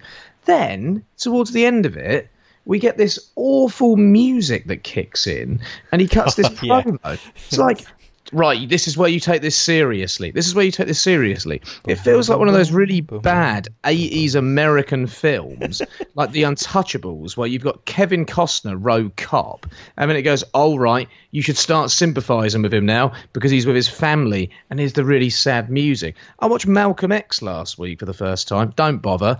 But at the same time, he used the same fucking technique where Malcolm X is with his family, showing what a family man he is. Sad music, emotional music. It's like, this is so cliched. It doesn't work. But you look at him when this music comes on, and he's looking at the camera, trying his hardest, and in the background, he's on a deck chair. You can see into his kitchen, and there's like some potpourri fake flower shit in the background in his conservatory kitchen, right? Like, come on. Like, the setting, the mise-en-scène here is, the choices made are so bad. Like, these little things do matter in trying to build something. There are earlier scenes of him in a gym, right? With that Film random this in the dude. Gym. Film this. Have the voice, have what he is saying to Glenn Joseph over a montage of him lifting weights and doing these heavy barbells. Divide it up. Use that montage sequence and build him via that montage where you're not having him exposed on camera like this, and we're watching him ready himself, getting in fighting shape, getting ready to lift the big, strong Walter. Would be so much more effective. Instead, we get this cringy interview where there's no chemistry between him and Glenn Joseph, and the choice of setting was just shocking, just absolutely shocking. You could have done it if they'd have done it at any other point in the year where it wasn't that serious. It wasn't building their biggest main event ever. I might have cut them some leeway. It still would have been bad. And like you said, the gym stuff still would have been bad, and the random guy from the gym talking about how much Tyler can lift still would have been really bad. But I might have forgiven them. But yeah. Can I make one more point about this? Go on. About the home setting. Right. Home setting. Let's think about how you would hype using someone's home. This looks like a lovely home, right? You would hype this when you've got family man, right, who's settled with his family, but he might have been tempted out of retirement, okay? Maybe he's going to come back for one last fight. Maybe he wants to slay this beast one last time. Maybe they could do this for Shawn Michaels and his comeback, possibly, where he's this lovely settled family man, he's found God, all the rest of it. No, this is a 21-year-old boy, okay, who lifts weights and goes down the gym all the time, and he's in this lovely family setting. They got this so fucking wrong. Can't argue. Can't argue with that at all. I mean, actually, I think this is kind of an indictment of a few things. In you asked about the show earlier on, in terms of do we have higher expectations of progress, and we do. We do have higher expectations for reasons that it is, as we've spoken about, from a financial perspective, from a kind of the idea that they're booking Wembley Arena, and they've got access to the largest promotion in the world and the possibility of using talent. I'm not saying at any given moment, but I'm sure if they asked, that would be possible. So they've kind of got as much of a core of wrestlers they've got access to that very few other places do in general. And producing stuff like that in the build up to this, especially when we've seen Crooked Gentleman and WXW, it's like, it's not on. It really isn't on. And yeah, I know this is a video package, but I think if you look through it, and in terms of making the video, I used a lot of the footage that they had up on the YouTube channel, and some of it, like the Paul Robinson stuff, I think it's his interview rather than any of the production necessarily. But that's going to have to be stepped up to a whole new level with this. Yeah. And that's part of the intrigue, because I can't go because I'm with my kids that day, and one of them isn't old enough to go.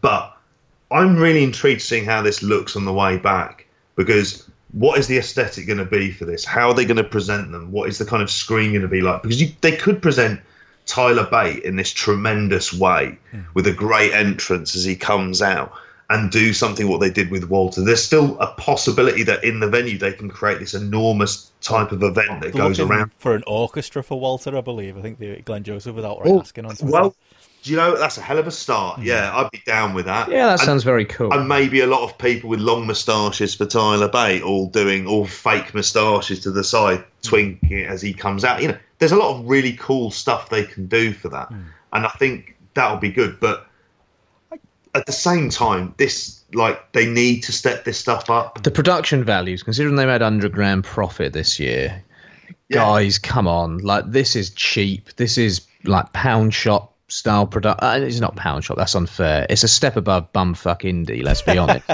But at the same time, it's not what it should be. A few years ago, when they were doing those Jimmy Havoc promos, I think Sebastian might have edited those and helped film them, if I remember rightly. They were amazing. They really got me into the company. They really got me invested because it was so original and it was so edgy and so innovative at the time. I've never seen anything like that in wrestling before. Whereas I feel like they've fallen so behind on their video packages and their promos. It feels like they became lazy, and as they became lazy, they became less creative with them. It did pick the spots though, because they're not all bad. I think the Ospreay Havoc video, wrong place for it. Going to this show, I really enjoyed that. You're not a fan? That's the kind of stuff that I want. I thought it could have been better. High expectations again. I think this is the problem now. I've had my tastes whetted by Devlin promotion with Devlin Walter. We can't compare everything to that though, can we? That's like we talked about that as the best video we'd all ever seen. I mean, absolutely. Is that really the benchmark? Well, I would say WXW should be the benchmark, and I think that's something that is achievable. I would say that is pretty much the side. Like, I mean, Crooked Gentleman appears to be sort of like, okay, we've talked a lot about Crooked Gentleman today, but it's very different from everything else. There's like a real cinematic vision to that, whereas WXW is more functional in the way that they kind of do their promos and their entrances. They're awesome. and whatnot. And I think that's the kind of route they want to go down. I mean, one thing I've been thinking is about where Progress goes from beyond this show. It's probably a question for the end of it. But I would argue that one of the things that they would need to do is change the aesthetic, move away from the punk rock stuff, because really that's kind of feels old hat. And I'd look at the kind of the way that it's filmed and the way that it's constructed, and the visual look needs to change as well, needs to be updated, because otherwise it becomes old hat very quickly. Fads are kind of only, let's say you can get 3 years, 5 years maximum out of it, and then you've really got to start changing and updating, and that's one of the things they're going to do. Definitely, yeah. I think we'd all agree with that. I suppose, that's kind of that's the main event. I mean, we should talk about the other stuff on the card. I mean, the other thing that this Haskins-Tyler Bate match kind of made clear is obviously this weird babyface Mark Haskins with his heel manager. I mean, I love Vicky Haskins. I won't hear a bad word said about her, but that's what she added. She's just very good at everything she does, Joe. Yeah, she's really hot. Yeah, that's what we're trying to not to say. If it was a heel act, if they'd stayed in the heel act, I think she worked as kind of like this. I don't know, this the person pulling the strings and making the wrestlers, act on her behalf and being basically just standing there looking evil with a barbed wire bat. That was enough for me. But the problem is she's a heel manager and she's with, I assume, babyface Mark Haskins now. He's going to get cheered at Wembley. He got cheered against Tyler Bate. I don't know what Flash Morgan Webster is anymore. Jimmy Havoc, face, heel, who knows? For me, that group kind of sums up the Progress booking over the last few. And Haskins is in this big match with Matt Riddle. I say big match, it's Matt Riddle's alleged last indie performance, even though he's already debuted for NXT now, so we know what it is. It's a favour. But yeah, it's an odd one. I'm just not excited for it. Mark Haskins doesn't interest me anymore. Matt Riddle does. But yeah, I'm not into this match. I'm not feeling it. And part of it's Riddle's placement in Progress and Haskins' placements in Progress. And yeah, half of it's just the fact that they chose him, and I suppose they're a bit of a closed shop these days. Maybe there weren't any other options. I don't know. Yeah, I'd agree with you on that. This is Matt Riddle's biggest fan speaking. It is, yeah. This is the JP Invitational. This match. This is, it's JP's really lads. Well, they're good. They are. I mean, I think that's one of the appeals of it is they're good mates. So I think there's the element that Riddle would like to have a match with Haskins, and maybe it was a choice.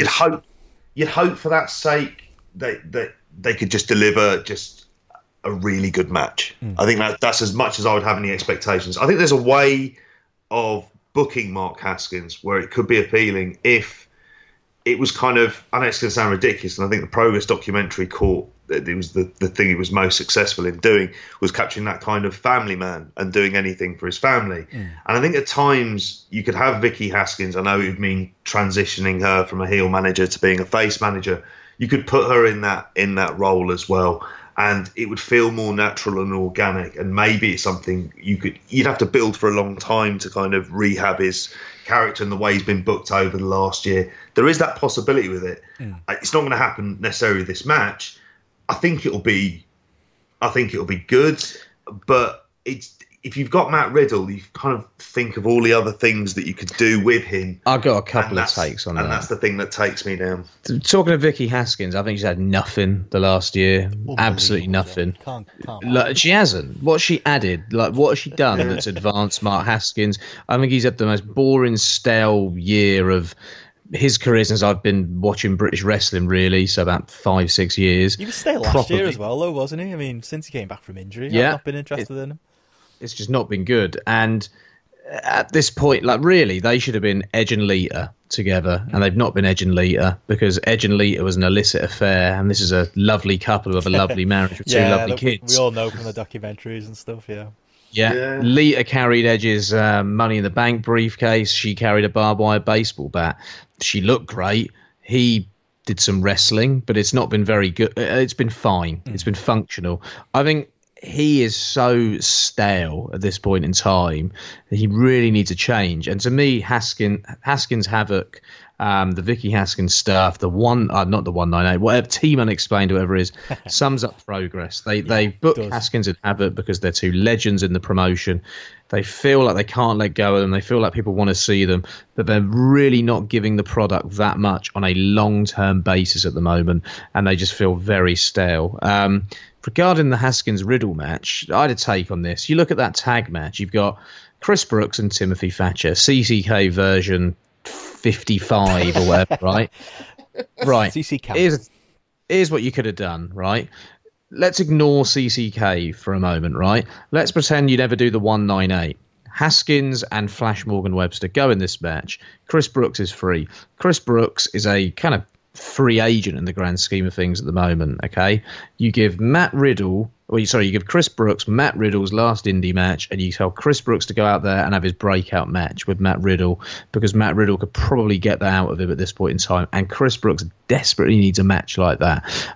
I probably wouldn't love the match because I'm not massively into Chris Brooks as a single, but I think you'd get Chris Brooks over more as a result of it. You can make him look more legit as a result of it. Whereas in the end, it's just a Progress guy who's just going to be around and be the same old guy because there doesn't seem to be much, improvement there or much change. Just getting a match against Matt Riddle, and it just feels a bit disposable, really.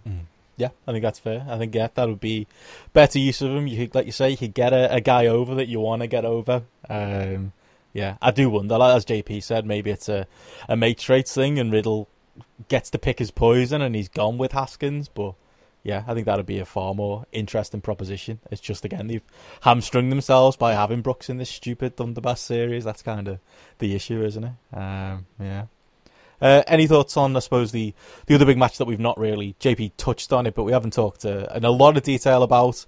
There was a big Ilya and Pete Dunne angle on the last Progress chapter.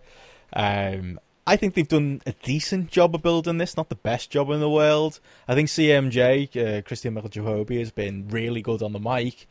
It's a little awkward that I think I would rather have seen Ilya have a couple of matches in Progress rather than coming in debuting. I know they're going for the biggest match in Europe tag. I don't really know what that means because Pete Dunne isn't the Progress champion and Ilya's not the WXW champion anymore. So yeah, it's all a bit awkward, and it's all a bit weird Ilya being the heel as well, as much as I do like CMJ in that role.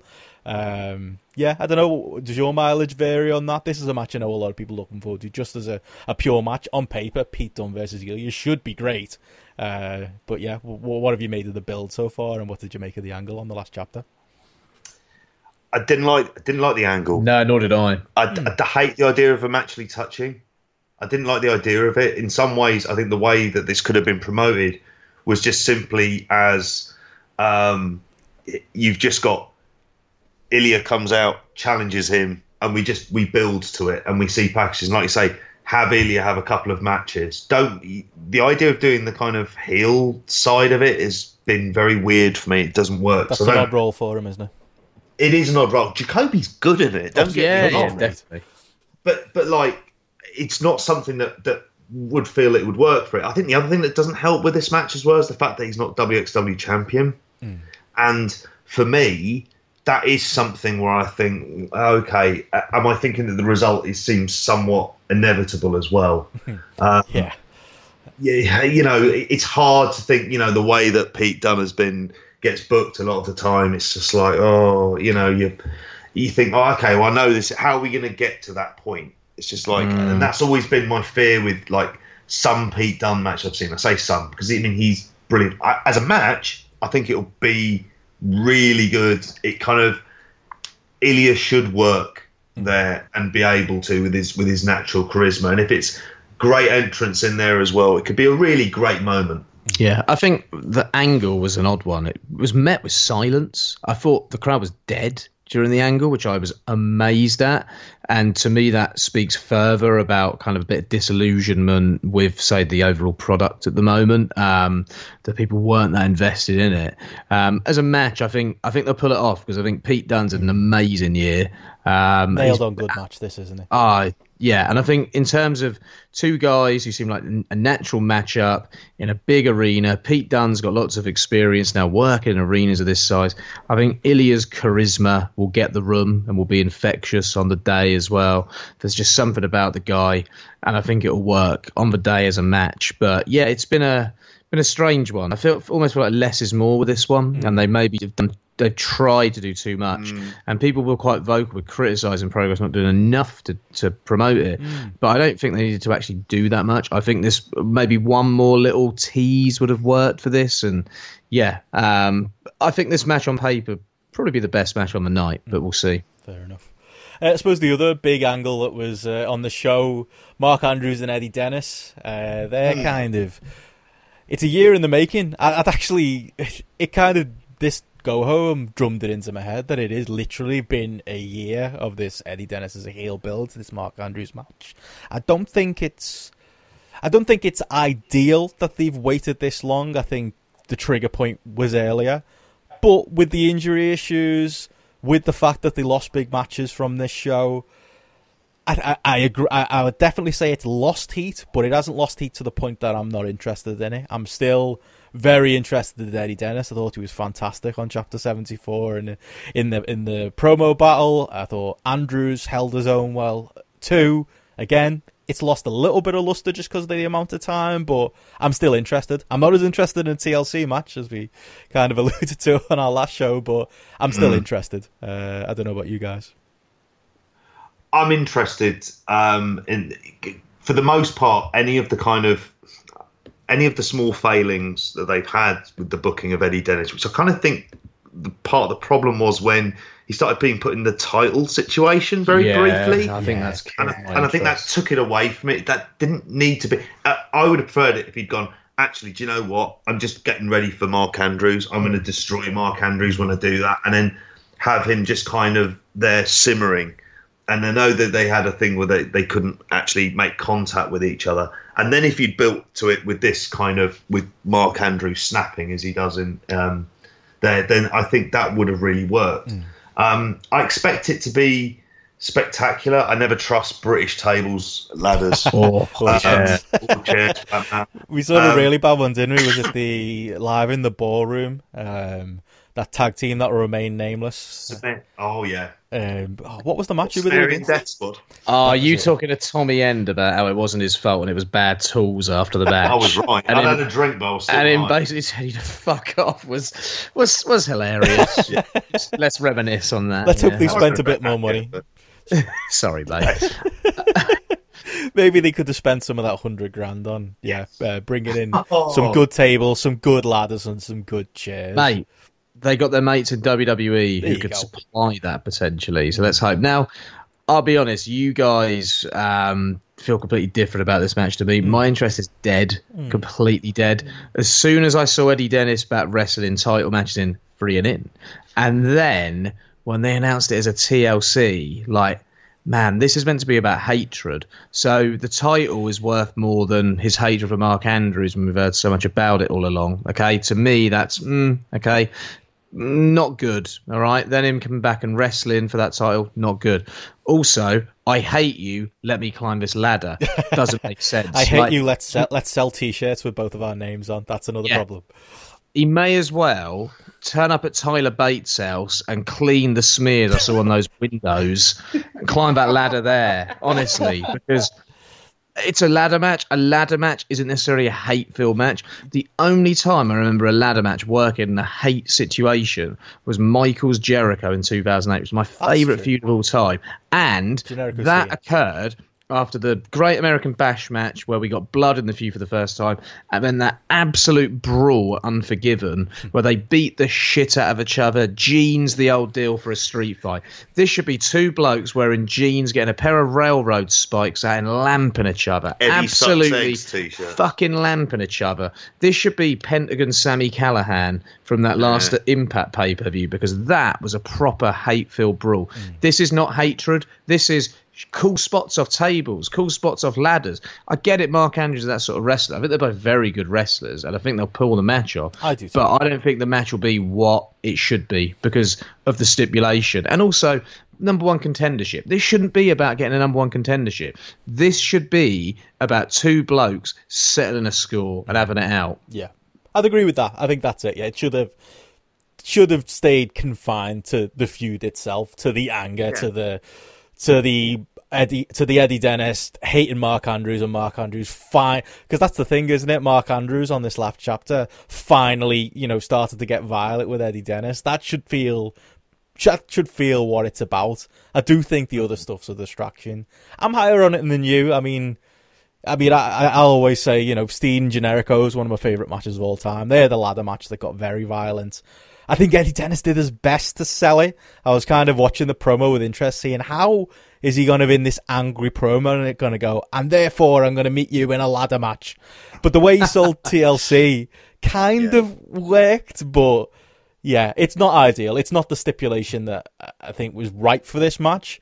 But I think I'm willing to give them more credit that I think Eddie Dennis especially will want it to still be a hate-filled brawl, and I think we'll still get that, even if, there's a minor dent in it to me, the fact that it is a TLC match rather than something else, just a straight-up no DQ brawl. I will say, they've got the good dynamic between them, and the fact that Eddie's been a real killer heel over 2018. He's certainly been, from that, in terms of the best promos in British wrestling, he's kind of really jumped up the ladder on that. One fear I do have with this match is the placement, because could see it opening. And we were talking about this earlier on. Well, do you know what? I think something like this kind of needs that big promo package almost to kind of lead into it as being this blow off for 1 year. But like you guys, I think it probably will end up opening. And is it going to be there? Is there going to be enough distance between that and the Paul Robinson Jimmy Havoc match? Is it going to be too situated to kind of other big matches as well? It's like where you put this is going to be really tricky. I suppose it's only the opening, which for me doesn't make it feel like the kind of big blow off to this very big feud at stake if they're going into it. And I felt that way at Ali Pali when they opened with British Strong Style versus CCK, and they had a ladders match, and I was a bit like very WWE bookings over the big show of a ladder match. Like, it gets the crowd hot, and you get the dives, and you're like, you convinced me now that's happening, isn't it? That's nailed on. It's going on first. I think so. Well, I'll tell you what is nailed on: the women's match to go second. That's normally. That thing! My God, that was. Should we not even speak about that? Well, There's nothing interesting about that. I want to mention something from the commentary though about it. The worst scramble I've ever seen. I didn't watch it. At the end of the match, it was something I used in that music package from earlier on. That match was originally at Chapter 75 meant to be a 4 versus 4, then it became a 3 versus 3, then it became a 6-way, and even though she'd lost her last title shot, she's now in the Wembley picture. And I just thought that kind of encapsulated the entire problems with all of this, as well as the fact that Laura Di Matteo nearly died on the Tower of Doom spot. She's shit. She's never been good, and I just don't see it with her. It takes time. I just think they're all really young. And she's had time, mate. She's crap. No, but I feel really bad getting down on some of them if they're like sort of, let's say, younger than 25, 26. I think that's kind of my. I kind of think, all right, give this time. Whereas someone like a Joel Redman, I like bringing up occasionally, gave up on it. Free game. Mate, it's not happening. You'll be a hell of a personal trainer, though. The saddest eyes of British wrestling. The saddest eyes in British wrestling. Look at the photos.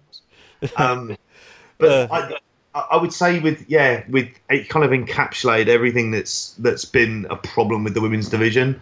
For me, like Ginny as champion, great character.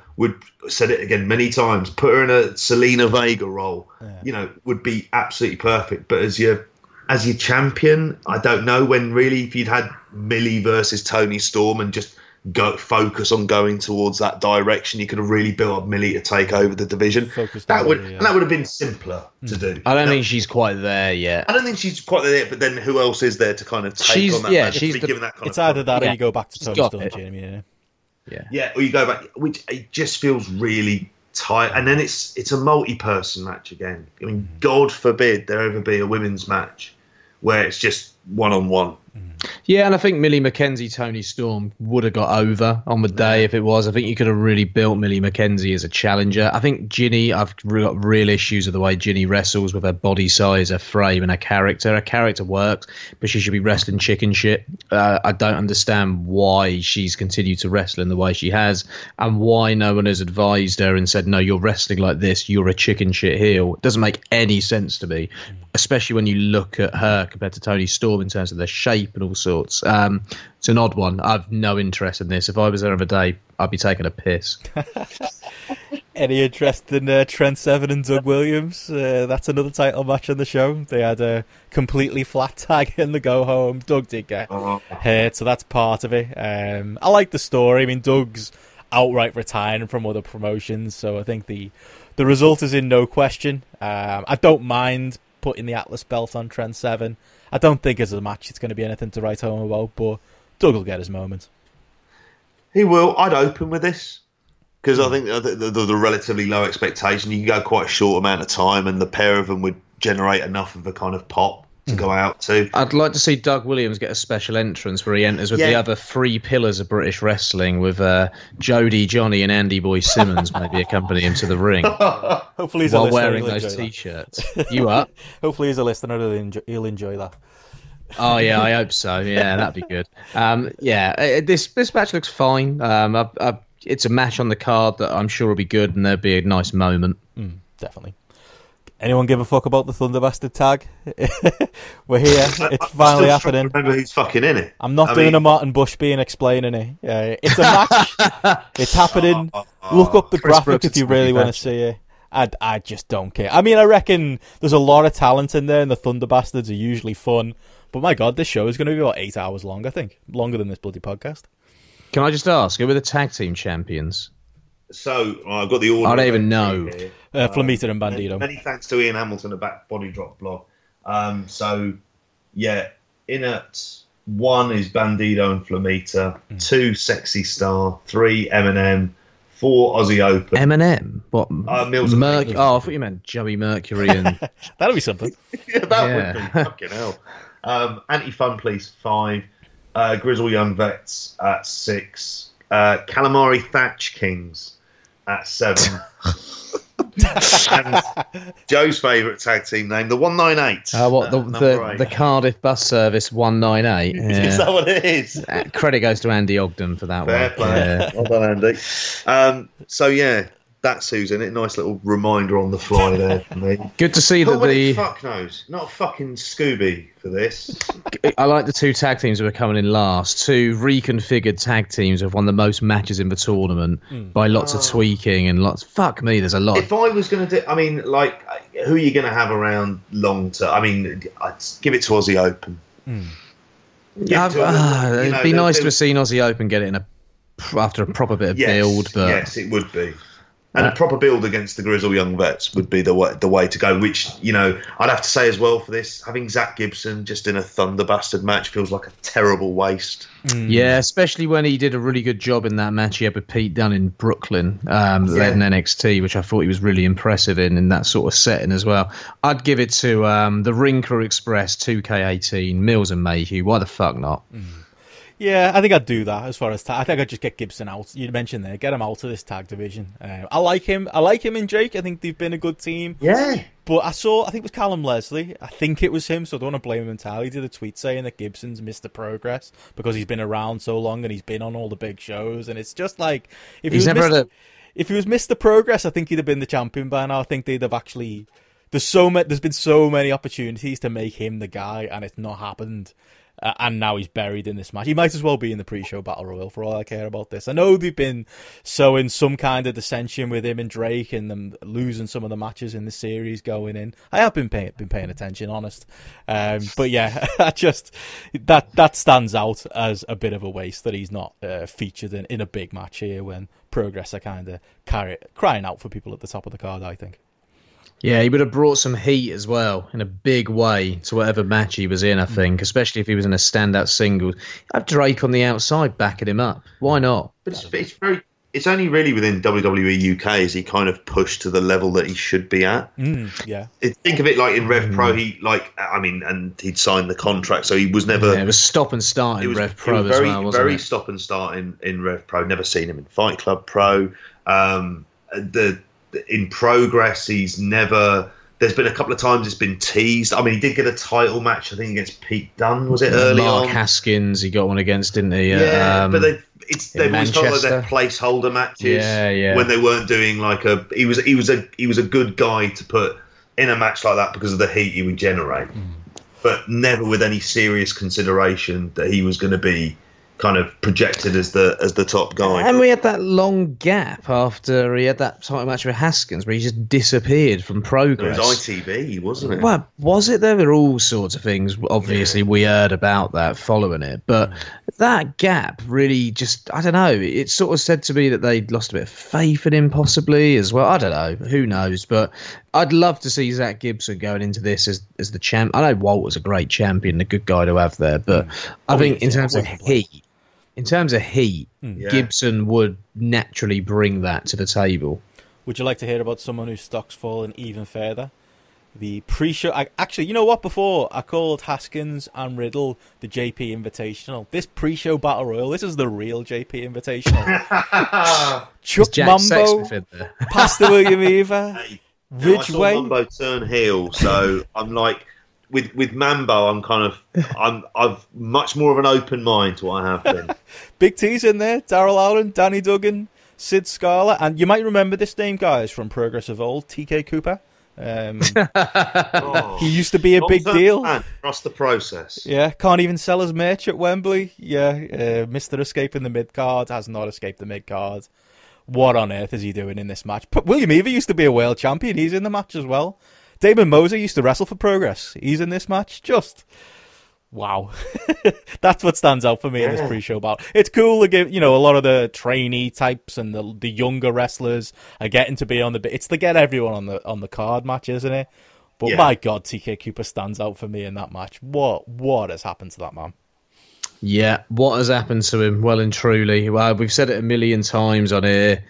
Man, has his stock fallen, and it's really sad because he's got such potential. He's Roy Johnson level. That's where we are. Me. Yeah. Let's hope he wins this, and it's a kick up the arse, and they actually book him properly, and he stops doing shite like Escape in the mid-card because he's devaluing himself by doing that, and he's not protecting the TK Cooper brand by associating himself with shite shows that are called Escaping the mid-card, when he should have a little bit more, I don't know, maybe self-confidence. I know that's an easy thing to say in his ability and where he should be, because he should be way beyond this. Definitely. I think the other thing I'm expecting from this match is Damon Moser. At least maybe he'll get a better entrance. My abiding memory of Brixton is when they were trying to push him, and he came out all serious for the big tag match, and some dude was just trying to get to his chair with his beer in his hand and walked right across Damon Moser's tough guy entrance. He never connected with me ever since that moment. I don't think there's... I don't know. He, again, like JP said, young wrestlers, you should always give them a second chance. Maybe this could be the start of something else for him. I'd look for him. Spike Trevay being in there, I'm sure he'll get a couple of moments to shine. Is there anyone you're expecting as a surprise? Anyone? They haven't announced all of the names. Travis Banks. I wouldn't do it here, would you? Well, he's injured, isn't he? I don't know whether if he'd come in and win it at the end or something. Probably not. Anyone you'd fancy, JP? Old names? Oh, God. Trying to think on it now. Would be El Ligero, because we know he's in Earl Black Jr. How about that? There you go. Danny Garnell. RJ Singh, maybe? Yeah. The British Eagle. That could work. Yeah. Sticks. Yeah, I don't really want to see that. The problem is, I won't lie, Rob Lynch. The names that pop in my head are of people who aren't allowed. You can't talk about. Let's not do it. Let's not go there. That's all the matches then. That's Wembley. Fuck me, there's a lot of matches. Fuck me, that's going to be a long show. It is. If I go, I think I'm going to miss that pre-show battle royal because the train that I've got booked doesn't get me in until about 3:30, something like that. And that's when apparently this thing starts and the show doesn't finish till 8:30. Yeah. Any other thoughts on that? The card, now that we've laid it out there. You're any more convinced to go, or are we still hanging on for £10 tickets to turn up on StubHub? Yeah, £15 my kind of limit. I'd pay 20. Maybe $17.50. That's fair. How about you, Joe? That's what we should do from now on when we rate cards. What would you pay? Ticket, price, admission. That can be our star ratings. Yeah, and a year ago I was willing to pay £40, but my interest level is... Well, there's an interest, definitely. I wouldn't be talking about a bloody podcast if there wasn't an interest. But time is precious, life is precious, and there's other stuff I can do on Sunday as well. But then I say time is precious. I'll have to watch this on VOD as well. Say that like it's a hardship, but sometimes I do quite like just being there live and never having to watch it back. It'd be a good show to be live on some kind of iPay-per-view service. Imagine that. Imagine if they could I'm sure it'd hit the attendance, but we are in the year. WWE Network. Good work. How about you, JP? How much would you pay? And any last thoughts on the card as a whole? Well, if I could go, I don't think I'd go above 20. Because partly if I went, I'd have to bring my kids and draw a fake moustache on the youngest one. Just a really crap buff. If I went $17.50, right, and there was a ticket for 20, would you give me £2.50? And then it means I'm only paying $17.50. Yeah, right. Cheers, mate. Appreciate that. What a mate. I'll think of it as petrol or something. Yeah. The amount of driving he's done, really, I'm just permanently in a state of debt to him. I actually think it's probably going to be, as a show, it's going to be fun. And I can see the people there, if they're going and they're fans who are more invested in this than we are, they'll go along and watch it, and as a card in isolation, it'll be fun, and there'll be enough kind of high and low moments throughout it. And I'm more interested in seeing on the VOD because I want to see the presentation because of the venue, that there is the expectation that comes along with it, as we said earlier on in the show. For me, it's what happens next after this. What follows on from this? Who's going to be elevated as a result of this card? Are there people who they're just going to put a bit of a big push on, and you're going to think, whoa, didn't quite see that happening. Like one of the things that I thought was great a year ago at Ali Pali was when Eddie Dennis turned on Mark Andrews, because people had been thinking it was going to be Flash, and then the way they built it up, you'd kind of suspected that it could be a direction they'd go in, but it really took you by surprise when it actually happened. With this, it's harder to see that moment of something that is different and unique that stands out from it. And as a result, how is that going to draw things going on afterwards and where they go? Because they've expanded a hell of a lot this year. Like, as much as we've mentioned about in terms of, like, financially they've done well, obviously there's been a hell of a lot of logistics going on with running shows in how many different countries this year? Between Germany, US...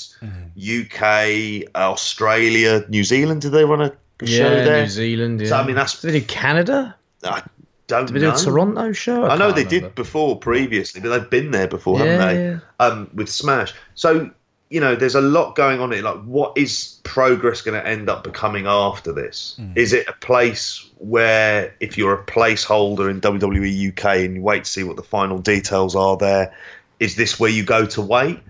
And then is it going to follow the storylines that come on from that? How is that going to work? So I'm more kind of thinking that they'll get through the show. It'll be big. It'll be, it'll do well and people will like it. But then I kind of wait for this. Are they going to have that horrible, like, post-WrestleMania slump that WWE habitually falls into? I think they've been having that for the last 18 months. Yeah, I think I worry about them more in the build more than I do afterwards. They'll probably put a couple of fun shows in after this. There'll be an unboxing coming up.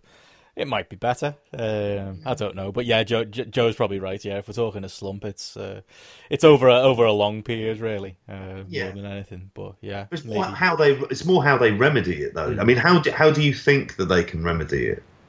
I think you hit on the fact that I think that attention is elsewhere. I think that's my big takeaway from Progress right now. You know, it's no secret. It was in the Observer this week. WWE owns the Progress tape library. Jim Smallman's got an @WWE.com email address. He's going to be running, well, a lot of them are going to be running the WWE UK shows. I just don't think the full focus is ever going to be back on it again. I think this is Progress going forward. I think they almost need to let other people run it, or they need to grow. They need to recruit more people to help run things that their focus isn't necessarily on. Because I bet in a year or two's time we're going to get Tuesday Night Jaw. We did lose focus a little bit at points. We did. WWE knocking our door. We were doing this. We were overworked. You know it's coming at some point, a sort of an admission of it, because we can all feel it. We all know it. The fans who are like the most loyal, hardcore fans of that company, I've seen them say stuff sort of that has been kind of anti-Progress, and these are people that would never say anything anti-Progress. These are people a year ago would have been in our mentions giving us grief for daring to say anything negative about the Progress booking. Yes, exactly. So it's quite interesting how there has been more of an awareness of this recently, and I think, you know, this NXT UK stuff, let's be honest, it looks shite. Those tapings they did in Birmingham recently, I got no interest in those at all. It Still hasn't heard what is going. There was talk, I think it was in the Observer as well. You can tell it's an Observer Thursday because I read it this morning, but there was talk about them possibly being on BT Sport, but that was there was a problem with Sky, so it didn't happen. And that still hasn't heard. Those first lots of tapings, just I mean, what is going on? Yeah, completely lackluster stuff. I've got no interest in that. I don't think a lot of people have major interest in it either. So, you know, they're splitting their workload between this shite product and then their product that was great has suffered as a result of it. And, you know, it's one of the reasons I really do hate WWE, between Saudi Arabia using philanthropy to try and look like this great, lovely company, you know, booking an all-women's pay-per-view, boasting about it as if it's like a Rosa Parks on the back of the bus moment or whatever, and then doing a pay-per-view in Saudi Arabia 4 or 5 days later or whatever. They're a vile company. Donald Trump, Linda McMahon, and, you know, his government, all the rest of it. They're a vile company. And this vile company, you know, have probably made the lives of the Progress owners better. Fair enough. I get it completely. But at the same time, from a selfish perspective and the perspective of someone talking for British wrestling fans, it's affected the British scene in many ways. And it's affected the build to a show that I think should have been a really hot show, and unfortunately it's not as hot as it should have been as a result of that. Yeah, fair. I think that's a fucking WWE. Yeah. Watch any Hell in a Cell? The share price is $95 right now, Joe. So we do not know what we're talking about. Yeah. Just wait till people actually tuning into Fox start to watch that shite. That is a problem. See how long they hang around for. Hang on, this program appears to be stuck perpetually in 1998. Oh man, it'd be great. You know when they had that segment on like ESPN a couple of years ago, which Coachman was doing. Imagine if Fox News started doing a WWE segment on Fridays to hype SmackDown. Oh my God. Good. JBL. That's the future, plus President Stephanie McMahon. That's the other part of the future that's too scary to think about right now. Oh, fuck that. I bet and The Rock are going for the where it's all going, mate. That's where. The Rock, like he did at WrestleMania 2000, not 16, lays that rock bottom once again. Do you remember that? Oh, yeah. Yeah. I'm not condoning man-on-woman violence, by the way, before anyone kicks off. And that's a good place to leave it, I reckon. Anything else to say? Or JP, you want to plug your Twitter? Joe, do you want to plug not being on Twitter? How's your life been? Any final closing thoughts? Yeah, it's really good. I haven't been on Twitter. So occasionally I've had a look. I'm not going to lie. In the first couple of weeks I didn't have it. I haven't been on there for about 2 weeks. I don't even think about it. It doesn't even come into my thoughts. Wow. I'm sat on the toilet. I don't think to open Twitter up. It's really quite refreshing. I feel liberated, to be honest, free of the virus. What a world. JP, you're not so lucky. Want to plug your Twitter or anything else you got going on? I am, and just a little say a thank you to lots of people who, obviously, as I mentioned earlier on, this has been a very difficult week for me, and I got lots of really lovely messages from people, and I just want to say thank you. It really does mean a lot. My Twitter is @JPJippy 3 E's. And I've not been really going on it all that much, although I'm starting now to kind of get back somewhat into the swing of things. So no doubt I'll be outraged by some controversy that'll last about 24 hours. Always the way. Anytime soon. I don't have that anymore. No. Well, I do. You can find me on Twitter at Benson Richard E for my sins. Follow the Indie Corner at the Indie Corner. If you go to theindycorner.com, there's a couple of graps and claps up right now. An IPW Tuesday Night Graps review and a Future Shot Wrestling Tap 2. That's a show we could get to, guys. We could resurrect Joe's Beer of the Week as Craft Ale meets wrestling. That sounds like a really interesting show. Where also, is it? Future Shock in Manchester, Fairfield. Oh, okay. What date? Oh, this was a review, but they'll be doing them again. They'll be doing more. They'll be doing more on tap shows. Great venue. In combination with like a whole real ale vibe thing. I think that's our scene. That's a good northern trip for you guys. We should make it. Andy called Johnny Saint. Is it Tommy Dick Fingers? As he called him. Johnny Saint was there. He was there on loan. Oh, it was a whole thing. It was Future Shock in WWE, eh? Yeah, well, they were supposed to have a Pete Dunne title defense, and even though Pete Dunne was still on the show, and he had his belt, and Johnny Saint was there, a couple of weeks before the show, they had to announce they weren't doing the WWE title match, so I don't know what happened there.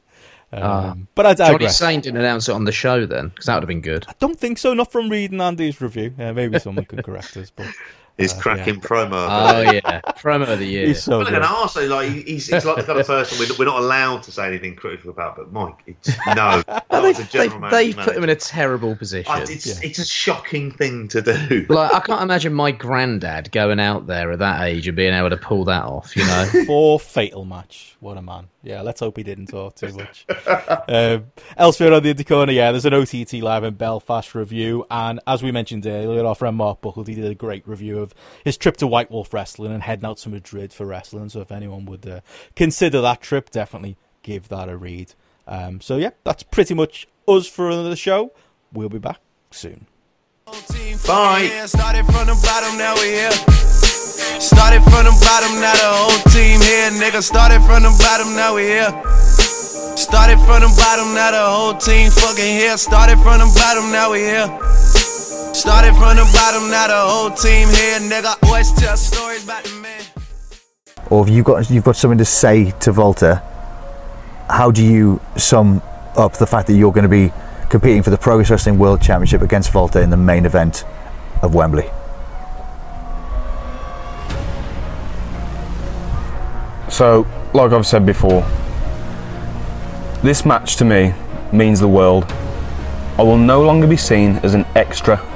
I will no longer be seen as just another member of British Strong Style. I am the big strong boy, Walter. You can call yourself the bigger, stronger man. But when it comes to Wembley, I'm going to slap you about the gaff. And I'll be walking away the brand new Progress Wrestling Heavyweight Champion.